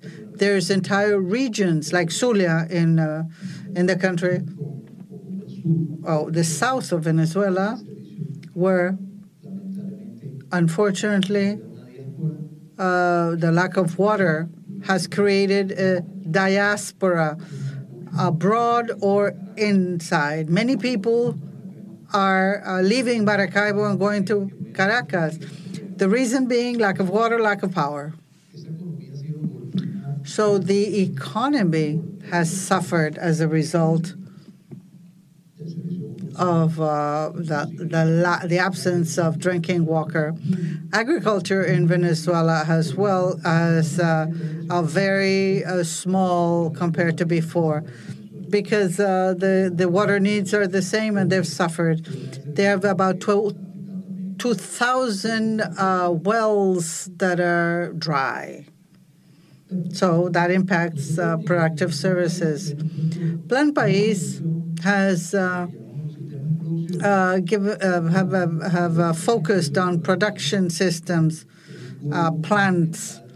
The plants are the key parts of aqueducts, and we see that the most important part, in order for production to increase, the services have to be more available. All the figures we have so far say that large national systems work at 50 to 55% of their design capacity, so at half of the operation capital or capacity we had 50 years ago. Our systems were able to supply water at estimated 110, 150,000 liters per second, and we're at half capacity. Why? Because this wonderful architecture built over 60 years was able to bring water to 60 million inhabitants. Not today. In terms of the treatment plants, there's a problem that is scaring us right now. It's non-manageable right now for several reasons, and we'll be looking at them later. But in spite of the water treatment plants have received a lot of investments, even from bilateral efforts, they've all failed. In terms of distribution, water distribution systems, and let me say, to add insult to injury, we have less water, we have less quality, and then it's not being distributed. So there's areas in the city that never gets water. In other parts, there's water arriving once a month. And then there's others every now and then, and in others all the time. So the model we have in Venezuela is comparable to none. Production systems. Venezuela, as a tropical country, we know that we have to save the water we get in winter to use in the summer, which is the dry season. We have 74 very large dams that you saw. These were distributed along the country, and those dams are for different purposes. Some of them are for generating, for hydroelectric power, for water, drinking water, for tourism, for whatever. These 74 dams were built as the best aqueducts in the country. And I can say that the water basins that feed them are deteriorated all the way. And as was said before, many have pollution and contamination. So the first treatment that an aqueduct receives, which is a biological treatment, is non-existent. So what the water treatment plants receive is something that they cannot handle. That adds one negative thing to another one. So bad quality water reaches a treatment plant which cannot treat that kind of liquid that is receiving. After that, we have large, larger than 24-inch pipes. All those pipes are also, part and parcel of our system. They have all been, there's issues in all of them, incrustation, all sorts of other matters. So right now it's where we should begin the rehabilitation system for the water availability. The disorder everywhere. All of this has, the result of all of this is that the people don't have any water coming to them. The pumping systems. Another important matter in Venezuela is that in many parts of the country, the water is either very at a distance under where the population or very far away. So we need power of some sort to get this water to the people. We need about 800 megawatts just to feed the pumping stations in the country, in addition to the rural aqueducts that also need power. And health-wise, we have about 2,000 wells that must work in order for those people to have drinking water. All of these pumping systems throughout the country are the choking points for the pumping system. If we don't improve those pumping systems, there won't be water reaching the cities. And we have sort of assessed. We know what the situation.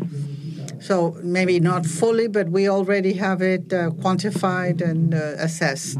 And so we know we need highly technical works and investments. We already have some machines. We're talking about 20,000 horsepower. So it's not something we can go buy at a store. No, we have to do a procurement, a bid, and request assistance from abroad. So we have to have a procurement strategy to rehabilitate systems. And maybe this is where the most time will be spent to restore these aqueducts to capacity.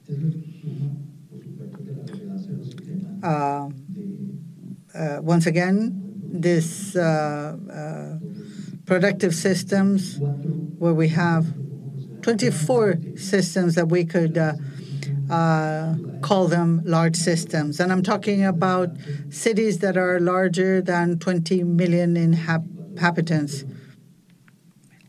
200,000, sorry, interpreter corrections. And these systems work by pumping and propulsion. These are very long, or they have significant topographic consequences. So we know in the Plan País, we know how and where we want to approach the issue. Regardless, the assessment that we have to do nationwide, we will see, because what is happening in the last years, they're trying to invite the Chinese, the Scottish, the Americans. Everybody's investing money. And what happened?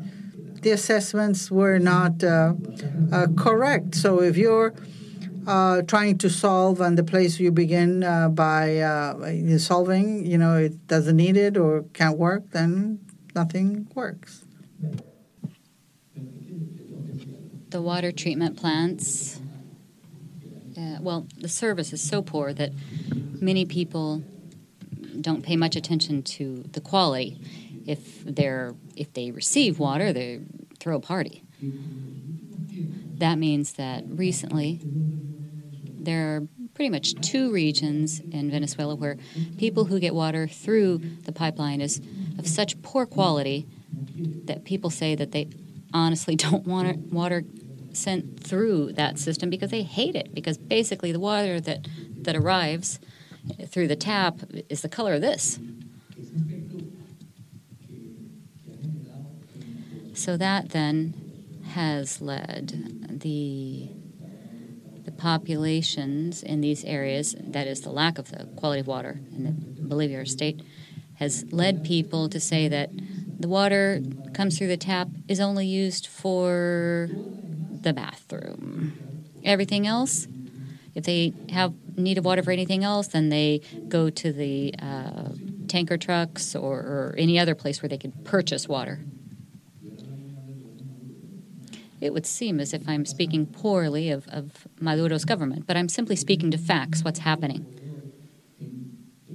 It's just demolishing this system to the extent that the few people who receive water through the piping system don't want to use it. It's that bad. And that's because, again, these water treatment plants are overrun, where certain processes should necessarily take place, very demanding, rigorous processes. If the equipment is failing, you can't move forward. For example, assume you're going to do an operation without the right tools, then that patient won't be cured. If what comes out of the water treatment plant is not potable water, then things are awry. And even now, if we can say that potable water makes it out of the water treatment plant, it's not arriving at households. And that's because all of the pipelines have been polluted. And again, we're talking about very little amounts of potable water that exit the water treatment plants.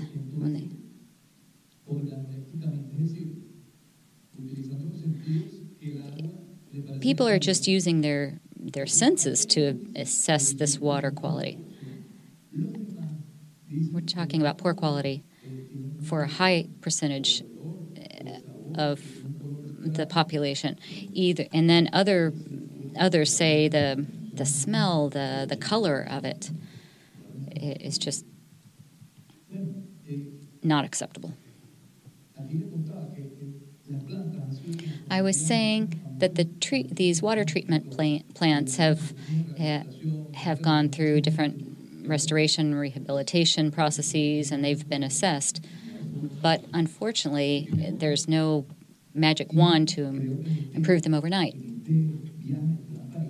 So with this Plan País, we have to take that into account. That is, what's the roadmap for getting to a place where we can guarantee that people, at least in the first few months under the new government, would have 50 liters of potable water per person. That's one of the goals that we've set in Plan País.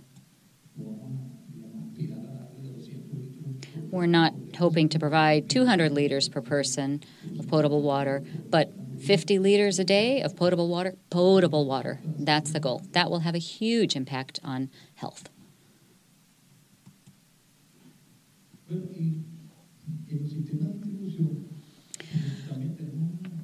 The distribution systems also have a tremendous number of requirements that will allow the system to distribute water equitably.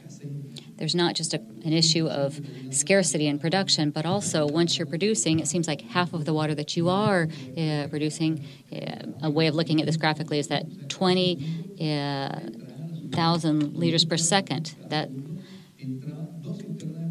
you have 2 tankers worth of water that come in. But now instead of 20 per day, you have 1 of those coming in. And after that cistern, that's 10,000 liters. That has to be distributed among 300,000 to 400,000 residents. And then we're talking also about communities that are at different elevations. And when they're farther away or at a place that requires more pumping, then they're receiving even less. So there are the areas that surround these cities sometimes are receiving the least. So the poorest are, of course, by far the hardest hit. When we're talking about the outer rings of the large cities, sometimes even there's no water. Our water has become the most expensive water in all of Latin America. If you buy it from If you buy it off the water truck, it's about $10 per metric cubed. In Venezuela, the poorest are having to pay $10 for each metric cubed of water.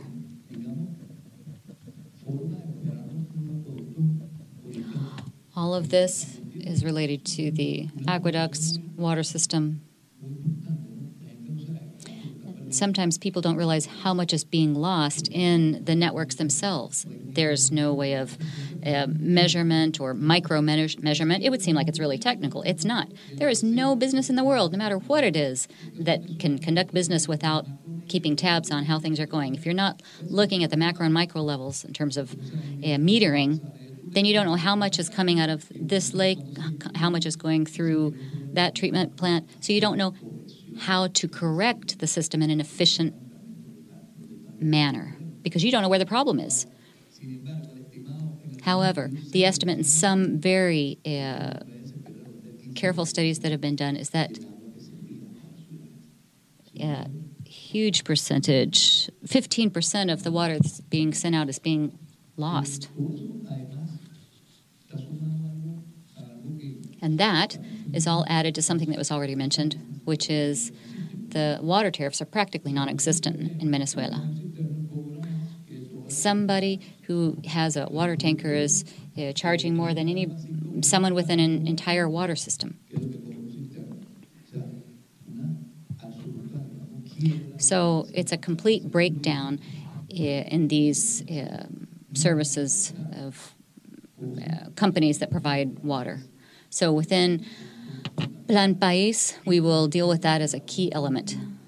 The aqueduct or water system companies have to improve upon this the very first day. And that's a message that we're getting out.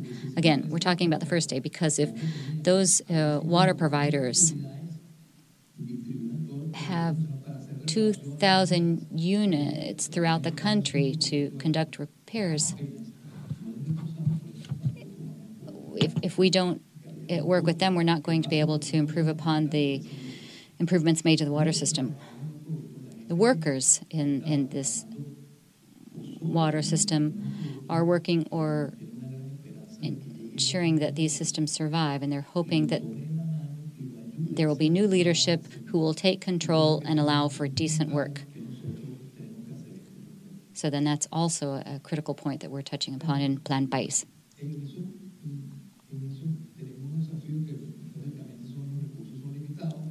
Again, one of the challenges is that we have limited resources, but thankfully within Plan País, we have an approach that has some antidotes to this mortal venom, a poison that we're dealing with.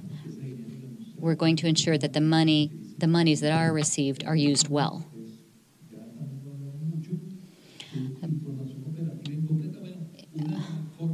One of the ways of managing this system is seeing how well things go, but people truly understand the impact of not having water, having quality water, whether they have specific information on it or not. And now I've come to a critical point.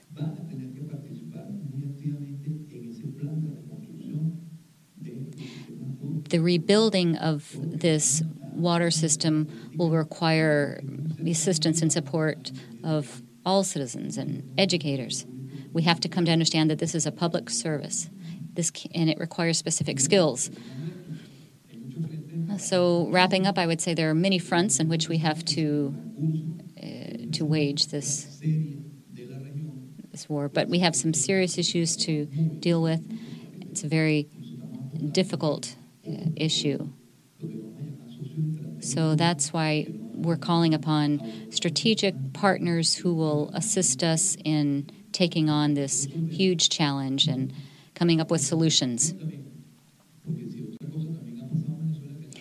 Something we've seen in Venezuela sometimes, however, is that sometimes we have all sorts of partners, some of them wearing different hats and coming from different areas. However, they have been unable to solve the problems of the day.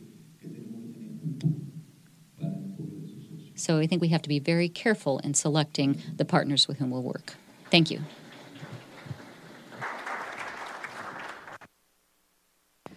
Great. Thank you, about Norberto. He's a civil engineer at Universidad Santa Maria, where he teaches graduate-level coursework in environmental engineer. He also worked at Hidrocapital, as I mentioned, as a vice president, but also as a president between 1992 and 1999.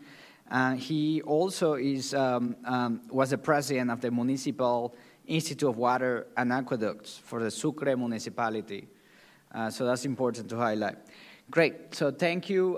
Now we have an expert panel just to talk about all of these issues about rebuilding the water management system in Venezuela. We have two experts joining. One is Hugo Rojas. He's the Director General of the Asociación Nacional de Empresas de Agua y Saneamiento from Mexico. I think is a valuable experience that we hear from Hugo. How is he seeing this issue from Mexico, right? And it's so important to learn from regional experiences like Mexico. He previously served as the head of the Department of Planning in Potable Water System in Puerto Vallarta, Jalisco. He's a graduate from the Autonomous University of Nayarit with a degree in economics. He holds a Master of Business from the Universidad of Guadalajara. So thank you, Hugo, for coming to joining us today. But first, we're going to hear from Catherine Bliss. Catherine is a senior fellow for the Global Health Policy Center here at CSIS. She has an expertise in social science in Latin America. In addition to all of the experience that Catherine has on global health challenges, right? I mean, HIV, vaccines. She also has the experience on water access and sanitation, so it's very valuable for us to have Catherine joining this panel. And she previously served as a deputy director and senior fellow with the Americas program, so we're honored to always remember that. Thank you, Catherine. She also served as a deputy at the Global Health Policy Center here at CSIS. She received an AB in History and Literature, magna cum laude from Harvard College, and her PhD in History from the University of Chicago. So, I mean, she has a vast experience. She also worked at the State Department on all of these issues. So thank you, Catherine, for joining us. So what we're doing, we're going to do 5 minutes. We're going to hear from Catherine, from Hugo, and then we're going to have just a discussion before we open it up for questions. Thank you. All right, well, thank you, Moises. What I thought I would do is try to center my remarks, or really around 5 themes or questions. And these are data, using a gender lens to analyze some of the issues around access to water and sanitation, existing legal and international institutional frameworks that may be helpful, the linkages between WASH and health security, and then identify some potential avenues for institutional support around the issues. So the first, I think this will resonate with a lot of what we've already heard this morning, is the issue of data. If you look at the 2019 WHO UNICEF Joint Monitoring Program report on access to safe drinking water and sanitation, the information for Venezuela in the 2019 report says it's from 2015, but in fact, some of the reported numbers, were actually from the government. I think were actually even a little bit earlier. So finding a way to gather current information and accurately document access to water and sanitation in rural and urban settings in a way that can be compared effectively to previous years and across the region, I think is really essential. The second issue that I would just put forward is to think about using a gender lens when analyzing some of these issues. As we've discussed earlier, it tends to be vulnerable populations, particularly the poor, the ill, the aging, babies, as well as women and girls who bear the greatest burden, the health burden and otherwise, of the lack of access to safe drinking water and sanitation. Now, some of this is because of gendered expectations about work and education and contributions to the household. Because of this, girls may be the ones, requested or asked to fetch water, often putting them at risk to their own security if they have to either travel or enter unsafe spaces in order to procure it. Without access to water and clean sanitation facilities, girls and women may face challenges managing menstrual hygiene as well. Similarly, with women frequently expected to do more of the cooking and domestic tasks, lack of access to water, and we heard about even just the challenges preparing food without water, may make it more difficult for them to complete their tasks, putting them at a disadvantage within household power dynamics as well. So I think in some ways, it can be helpful to take a rights-based approach, a gender rights-based approach when thinking about some of these issues. Thinking about some of the legal frameworks and international institutional instruments, I would just point out in 2010, the international community recognized access to safe drinking water and sanitation as a human right, with leaders at UNGA in 2011 calling on member states to identify concrete steps that could be taken to improve access within their borders, to carry out surveys and take concrete steps. This is not a legally binding aspect, but it does show the importance the entire international community attaches to assessing, analyzing, and documenting access to water and sanitation. Now, if you look at Venezuela's 1961 constitution, going back almost 60 years now, this articulated health as a right of the citizenry, stating that everyone has a right to health protection. The more recent constitution from '99 also guarantees a right to health. And this goes back to the formation of the World Health Organization as well, the right to enjoy health. So these are both international, regional, and national values and concerns. And then, again, thinking about some of the gender issues I raised earlier, Venezuela ratified the UN Convention on the Rights of the Child in 1990 and is a party to the Convention on the Elimination of Discrimination Against Women as well. So it may be that some of the language and the documents in these international instruments can provide guidance or a framework for thinking about WASH issues. I would just mention also the issue of access to water and sanitation as an aspect of health security. This morning we heard quite a bit about access within health facilities in particular. And I would just say, the dearth of water and sanitation facilities within the healthcare setting is especially worrisome, especially in this age of discussions about antimicrobial resistance and the proliferation of pathogens that really have very little treatment. So as an aspect of infection prevention and control, certainly this is something we want to look at. We heard about this morning, and I think we'll talk about it later as well.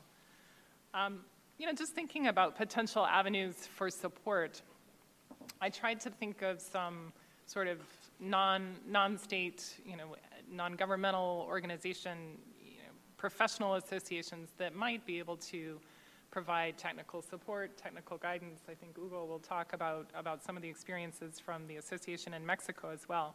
But just, three, I guess, I would point out are, one is AIDIS, the Asociación Interamericana de Ingeniería Sanitaria, or Ingenieros Sanitarios, I'm not sure, but formed in the late 1940s, right around the time PAHO became the regional arm of the World Health Organization. It's a separate, nonprofit professional association offering its members technical guidance and support. Many of you may be members. There's a chapter in Venezuela, but it's possible the extended diaspora can be enlisted to offer technical support and advice.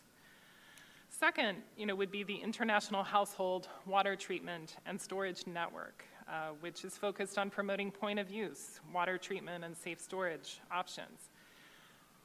What we heard this morning about the lack of access to chlorine, makes perhaps some of those options and products more challenging than others, but, there are also ceramic filters and, other kinds of point-of-use methods for water disinfection and storage that the network promotes and provides guidance on. These can be useful within the home, at facilities such as schools, cafeterias, and dining halls, in food preparation clinics and other venues. I think it's broadly under the World Health Organization WASH unit, but is an alliance with universities and non-governmental organizations and community organizations as participants. And then as we were speaking earlier, I also thought about the University WASH Consortium, which we, here at CSIS, we actually used to host the Secretariat, but it's now at the Desert Research Institute in Nevada. But, this is an international association really trying to bridge trying to bring academics together from around the world around water and sanitation issues, around exchanges of information, around training, and bringing graduate students to work with teams in different countries. Brings together social scientists, public health experts, engineers, biological sciences, and more. And it occurs to me that, because we have so much expertise represented here within the university environment and others, that this may also be an opportunity for helpful exchange around WASH and rebuilding kinds of issues. So I think I'll stop there and, just look forward to the discussion. Thank you. Thank you, Catherine. Hugo, gracias por venir. Thank you for coming. Before anything, I would like to thank the CSIS for the invitation. It is a great honor as an organization of companies of water and sanitation to be invited to talk about what we can do to provide support in terms of humanitarian assistance, technical assistance to our neighbor, Venezuela. ANEAS, the National Organization of Water Sanitation, we have over 35 years of experience in the area. We have a very tight and close link with many associations in Latin America and Europe, United States, of course. And we work trying to provide support and strengthen institutional capacity and water management work. Mexico, which is, of course, our main priority. But we also join in the efforts of learning and give support to the region who want our input. We have 95% partners of public companies of water utilities, but we also have 5% of private utilities who've worked very successfully in the country. Aguascalientes is an example, has the highest efficiency levels. We also have a private company that operates in a city that you probably know, and if not, please come to Cancun. It is known as the municipality of Benito Juarez. Nobody knows it by that name. Everybody knows it by Cancun, but it fulfills the expected efficiency and levels that can cover a tourist site as Cancun to the level it is. Among our associates are water departments, local and state companies, and the university, the UNAM, the Polytechnical, the Colegio de Mexico, and other academic institutions. The University of Buenos Aires is also one of our members.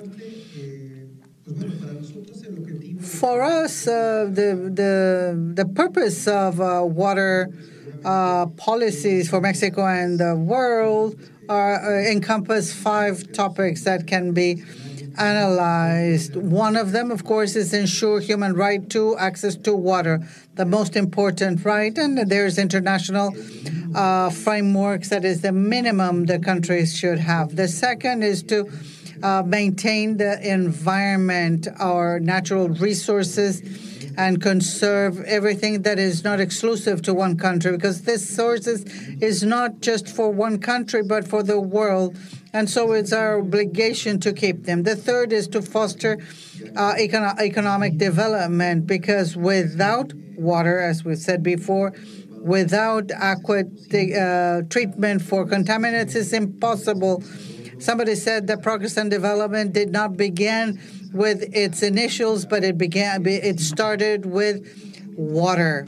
And we've seen it this way for the civilizations that we know it. All the population groups were always close to water so that they could develop. The fourth would be to ensure health. We've also heard about it this morning. Very educating presentations that establish the link of water to health. It is something we cannot put aside. And the fifth one, which is connected to the others, is to decreasing or reducing poverty, which has a lot to do with water and sanitation. Mexico has figures that says water and sanitation represent almost 40% of what a person that determines who is a poor. Water and sanitation respond to 40% of that determination. So unless we improve this, we cannot improve poverty levels. One being the income for a family group. Among the ways that Mexico can help is with WOPs, which are the links between operators. We can help the region and Venezuela. We have operators that have quality standards that are equivalent to either Europe or U.S. We have operators in the south, southeast that have issues, but we already have alliances, if you will. We've helped Honduras and Guatemala, Haiti when they had the earthquake. This year, NEAS, the organization that I represent, is offering courses in water and sanitation throughout the country, and this allows us to broaden our expertise that can be replicated. And we've heard that large part of the problem in Venezuela is the brain drain that could do this. So this is an area that could be open to this assistance. And then to finalize, accessibility to water. It is something that we have to connect, to link to the level of poverty. I've heard that about frozen rates for water, that it is a consequence of the purchasing power of families. And if you are trying to create self-sustainable projects, they will necessarily have to have improvement of the purchasing power or levels of quality of life, because you can't impose rates to people who cannot pay for them. So both things have to happen at the same time. People have to make more money, and the rates have to consider how much money is there available for payment.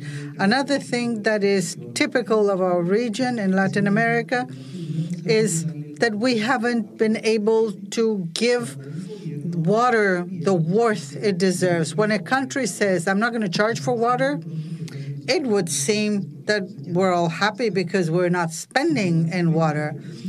But the bad services, because of a fee structure, will impact the poorest in a nation, because that water has to be replaced by water tanks, as we were talking before, or bottled water, and those are the most expensive water that is available. Imagine the difference, that $10 rate for 1,000 rate, but for a cubic meter, instead of paying $10 for a cistern or a tank of water. It's a big difference between rates and private water. We've seen this in populist governments, that they try to gain the confidence of the population. And what ends up happening is they impoverish them more, because when we hear about privatization is bad or negative, and that's trying to add mercantilism to it, is if you make water expensive, that is the problem, because who enriches those who sell water? They become enriched those who are in control of the water and is selling it at excess, very high cost. And that's where our development is being hindered. I have also heard that rehabilitating the water structures, if you will, is an easy assessment to know where you start. So without knowing much more about it, in the potable water sanitation systems, Mexico knows that in every 20 to 30 years, all systems have to be redone, if you will. So if Venezuela hasn't undergone this since year 2000, when this rehab has to be done in the infrastructure, then maybe everything will have to be redone. If you don't have the management and the proper funding, it will be impossible. I've also heard that regulations are worthless if there's no institutional changes. That may be why efficiency in the investment of funds that we're using in our countries, that may be why there's no changes made. I heard $10 billion invested, $10 billion that could go to trash if we don't properly employ it, if we don't have the engineers who could take every worth of that investment.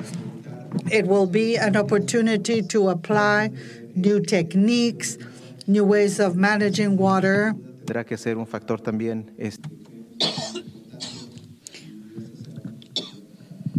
So our region has opportunities as well. I also wanted us to remember that when we freeze water tariffs, as has been done in Venezuela, what we're really doing when we're not covering the cost of that water is we're leading to its unmeasured use. If we have systems of taxes on certain products, it has to do with their rational use. It has to do with the use of a natural resource that belongs to everyone. So when it comes by you, you have to use it in a rational form, because after you, there will come other consumers, agriculture, or it will be sent to fill up once again the aquifers. This is a right that we have to pay for, and it's a service we have to pay for. And it's a resource that we pollute in our home. So if we're not willing to pay for it, that's not good.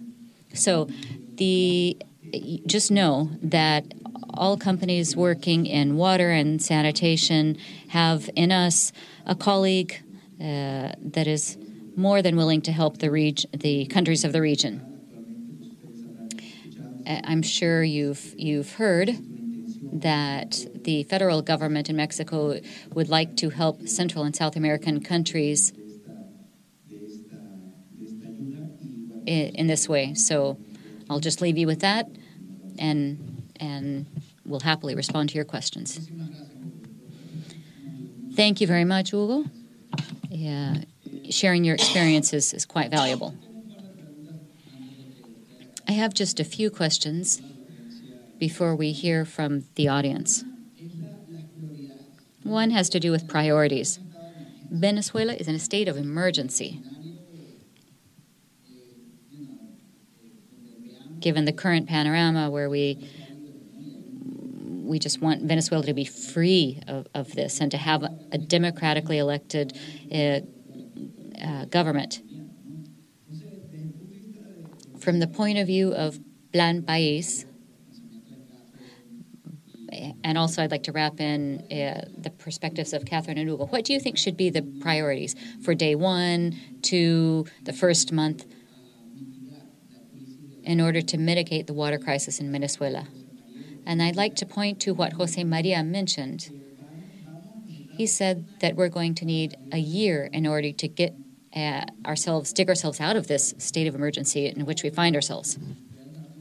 I wonder if you could speak to us about the top priorities that we should set in terms of how we're responding from a humanitarian point of view and ensuring access to water as soon as possible to the Venezuelan population.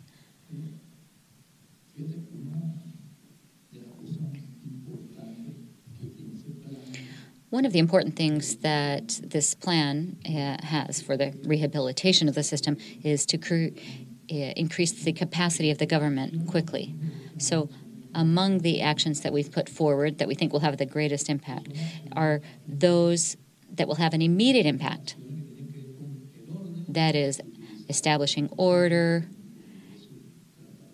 and attempting to provide services the best we can with what we have. So the network that exists, in which there are many improvements that could be made, for example, in Zulia or in Caracas, where a part of the population has continual service, the other part of the population doesn't have any, obviously we need to make immediate improvements there. So those would have to be priority areas of priority focus. We have to focus on the people who generate this service. They are the ones who will help us improve upon things. So if you have an aqueduct that doesn't even have a pickup in order to for the staff to get around to different areas, or if there's no communications network, or if there's no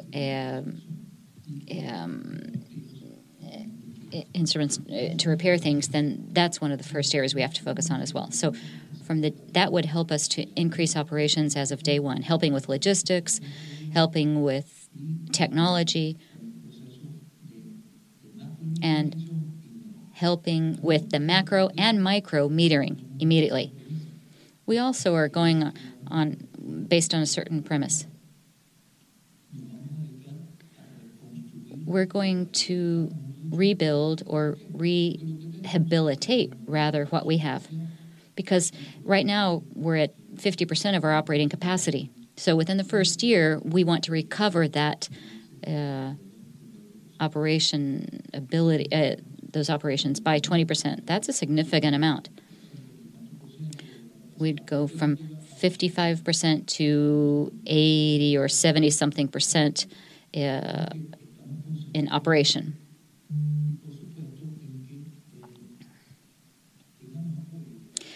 Of course, we're going to count on the support of specialists and companies that specialize in this. So in the first days, we're going to have to fill the gaps. We're going to have to incorporate technology. Sometimes that's not a quick fix, but this transition plan has to do with leveraging what we have, making it more operational, and putting everything we have into ensuring that those who work in the water systems have the best skills possible. So increasing our capabilities. Voy a hablar desde la perspectiva.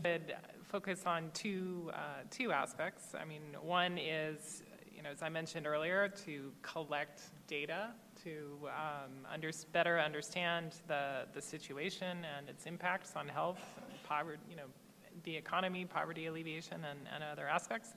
To catalog the status of all of the different aspects of the water kind of situation writ large, and to put that information, to capture it in a way that is comparable, so that, as we've heard, I mean, priorities can be set and can be understood. Also important, I think, is to hear from people themselves. What are their priorities? What are their biggest concerns and impacts? So that when technical expertise is able to come in and really begin to remedy the situation, there's an ability to build a consensus around what are important issues for the people in that community. Thank you. One issue that was brought up before in the panel that I think is essential is the lack of talent, right? Like, people are fleeing Venezuela. There's a brain drain going on in massive ways. So that the human capital, that Jose Maria put it, is probably going to be even more important than the economic investment side. However, the role of in order to attract those people back in Venezuela, there needs to be investment, right? And there needs to be a solid private sector in Venezuela. And as you all know, the private sector has been dismantled in Venezuela in the last 20 years. There has been more than 1,500 expropriations. And literally, this sector has been damaged and it has disappeared in so many sectors, including on the water system. So I wanted to ask Hugo, since, you're dealing with private companies and empresas, right, in Mexico. So in your view, how important, what is the role more broadly of the private sector to get this industry off the ground in the initial response phase, which is more humanitarian, but also in the longer term, right, to set up a new system in Venezuela that works, that is inclusive, and that can help mitigate all the problems moving forward? Sí, gracias. Thank you. Undoubtedly, the assistance of the private sector would be critical We have huge private companies that work in our cities, and they're not just private companies in local areas, but Veolia, for example, in Aguascalientes, is a huge conglomerate from Europe, and it has all sorts of technical abilities and the staff needed to conduct these efforts.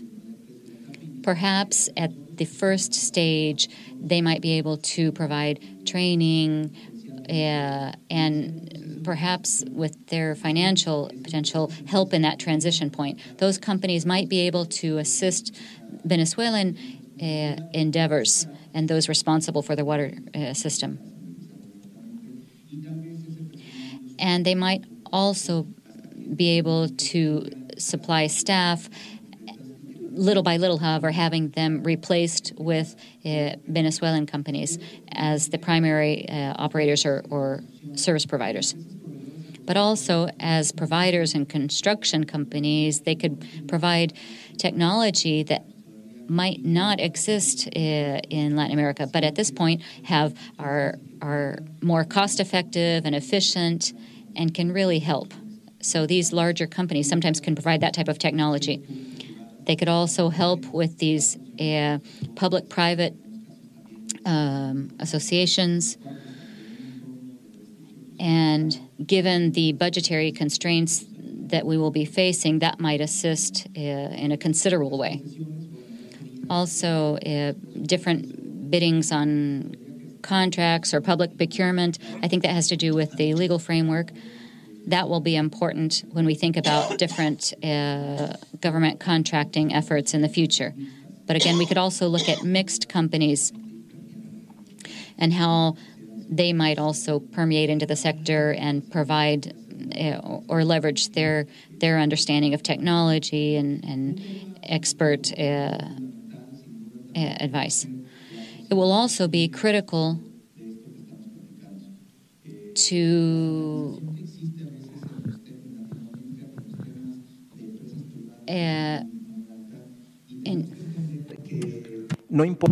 we have to understand that regardless of where the service provider is, what people want is to have a good water and sanitation service. That is, above all, the most important thing. So for that, what Catherine was saying, a lot of work has to be done with the population, raising awareness so that people will know why the quality, what's important about quality of water. The fact that it is clear doesn't mean it doesn't have arsenic or any other contaminant that is harmful. And in talking about gender matter, also the women is important, because what has shown us in small communities of Mexico is those who really defend services are women, because women are the ones who take care of their children.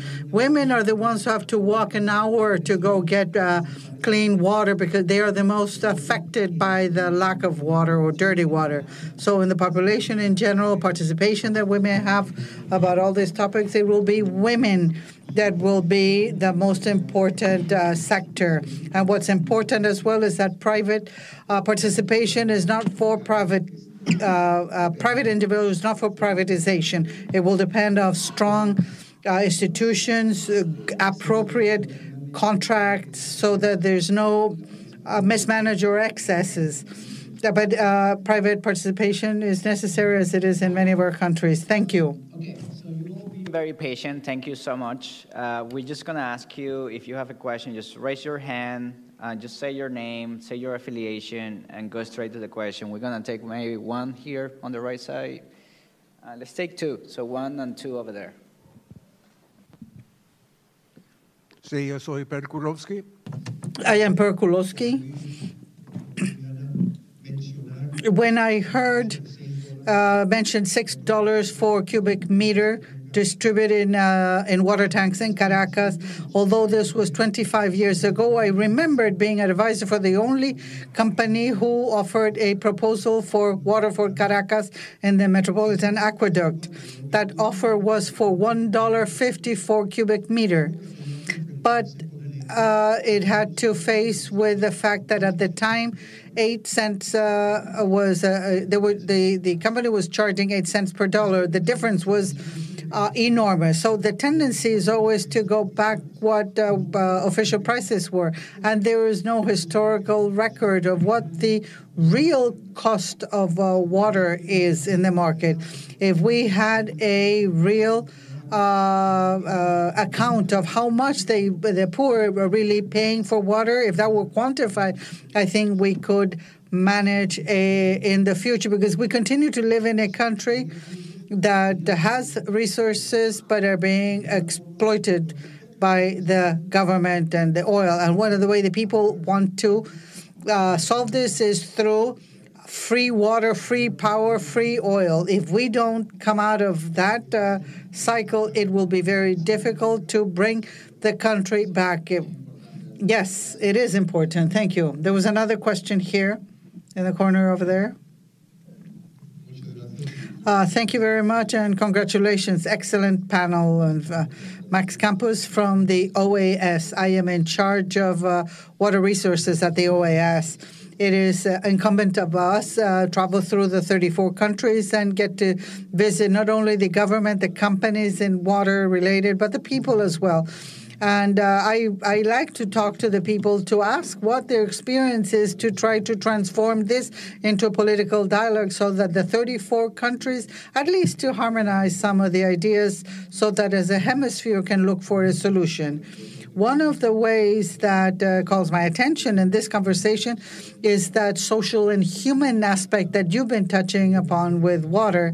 And we're talking about water not just as an element, but it's water as related to other sectors with agriculture, water with energy, water and tourism, water and transportation channels, all of them. So I think we cannot isolate the approach that would be presented through a positive internation program for a sector that was so advanced in Venezuela as the water sector.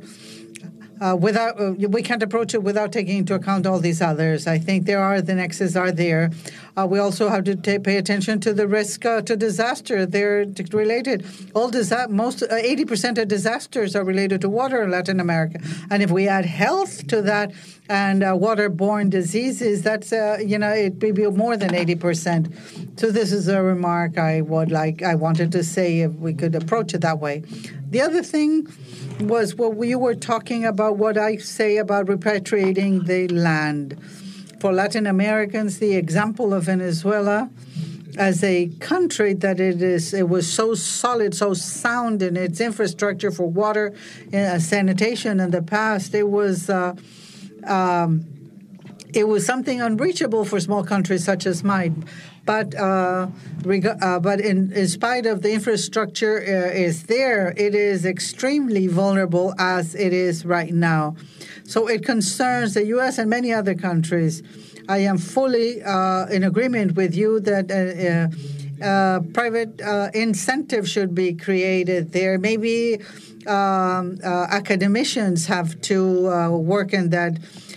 Because academics have the sabbatical that they can come back and help with what they've learned. Not that they may go back to the country, but they could be part of the solution that we're proposing.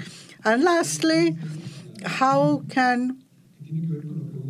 Oh, I'm sorry. What does good governance have to do with it? With legal frameworks, financial mechanisms, the new financial mechanisms where PPPs are part of it. But there's other elements among governance. One is transparency, accountability, and participation above all. And participation by the community, the society in all, which is water management, so that the water reaches people. People have to be part of the structure. Mexico learned much with their experience of how a very small percentage of the fee for the services by the different utility companies were earmarked for specific projects for those communities that protected the water so that it could be used afterwards, there or elsewhere. So it seems to me when we add the community as part of the equation, then they will be more in tune, or they will be behave in a positive manner vis-a-vis the water fees. But I think there is where would be an opportunity with a new model of how to do business. Thank you. Very valid points to put them on the record. The panel has any comment to make about these topics that were to addressed?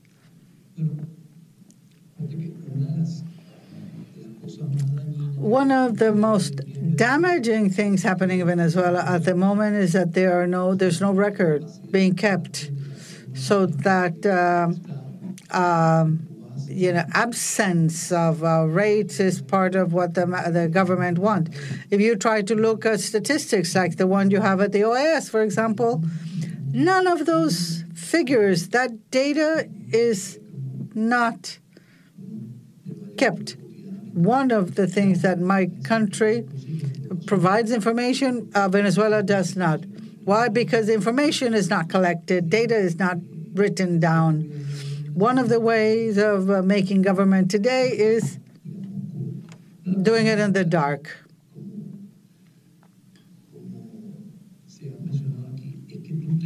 One of the ways that you can do it is have people to have confidence in you. So the people who are managing water, they should tell the truth.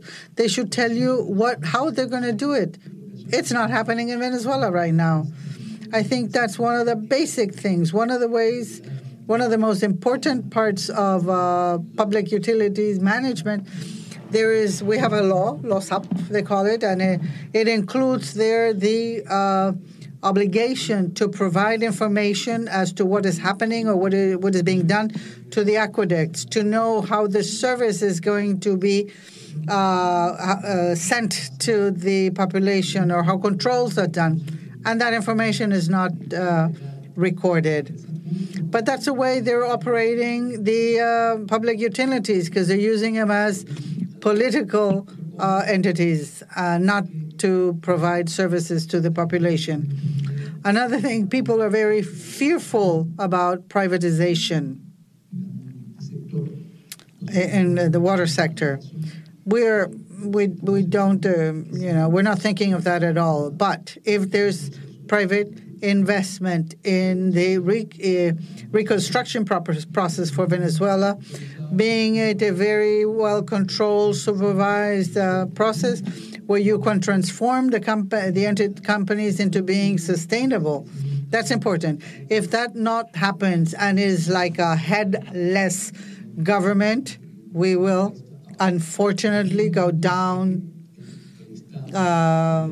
downward. So the state has to restructure so that it is public and private, and in the very positive symbiosis we can change this, because at the moment private companies are prohibited from working or participating in aqueducts.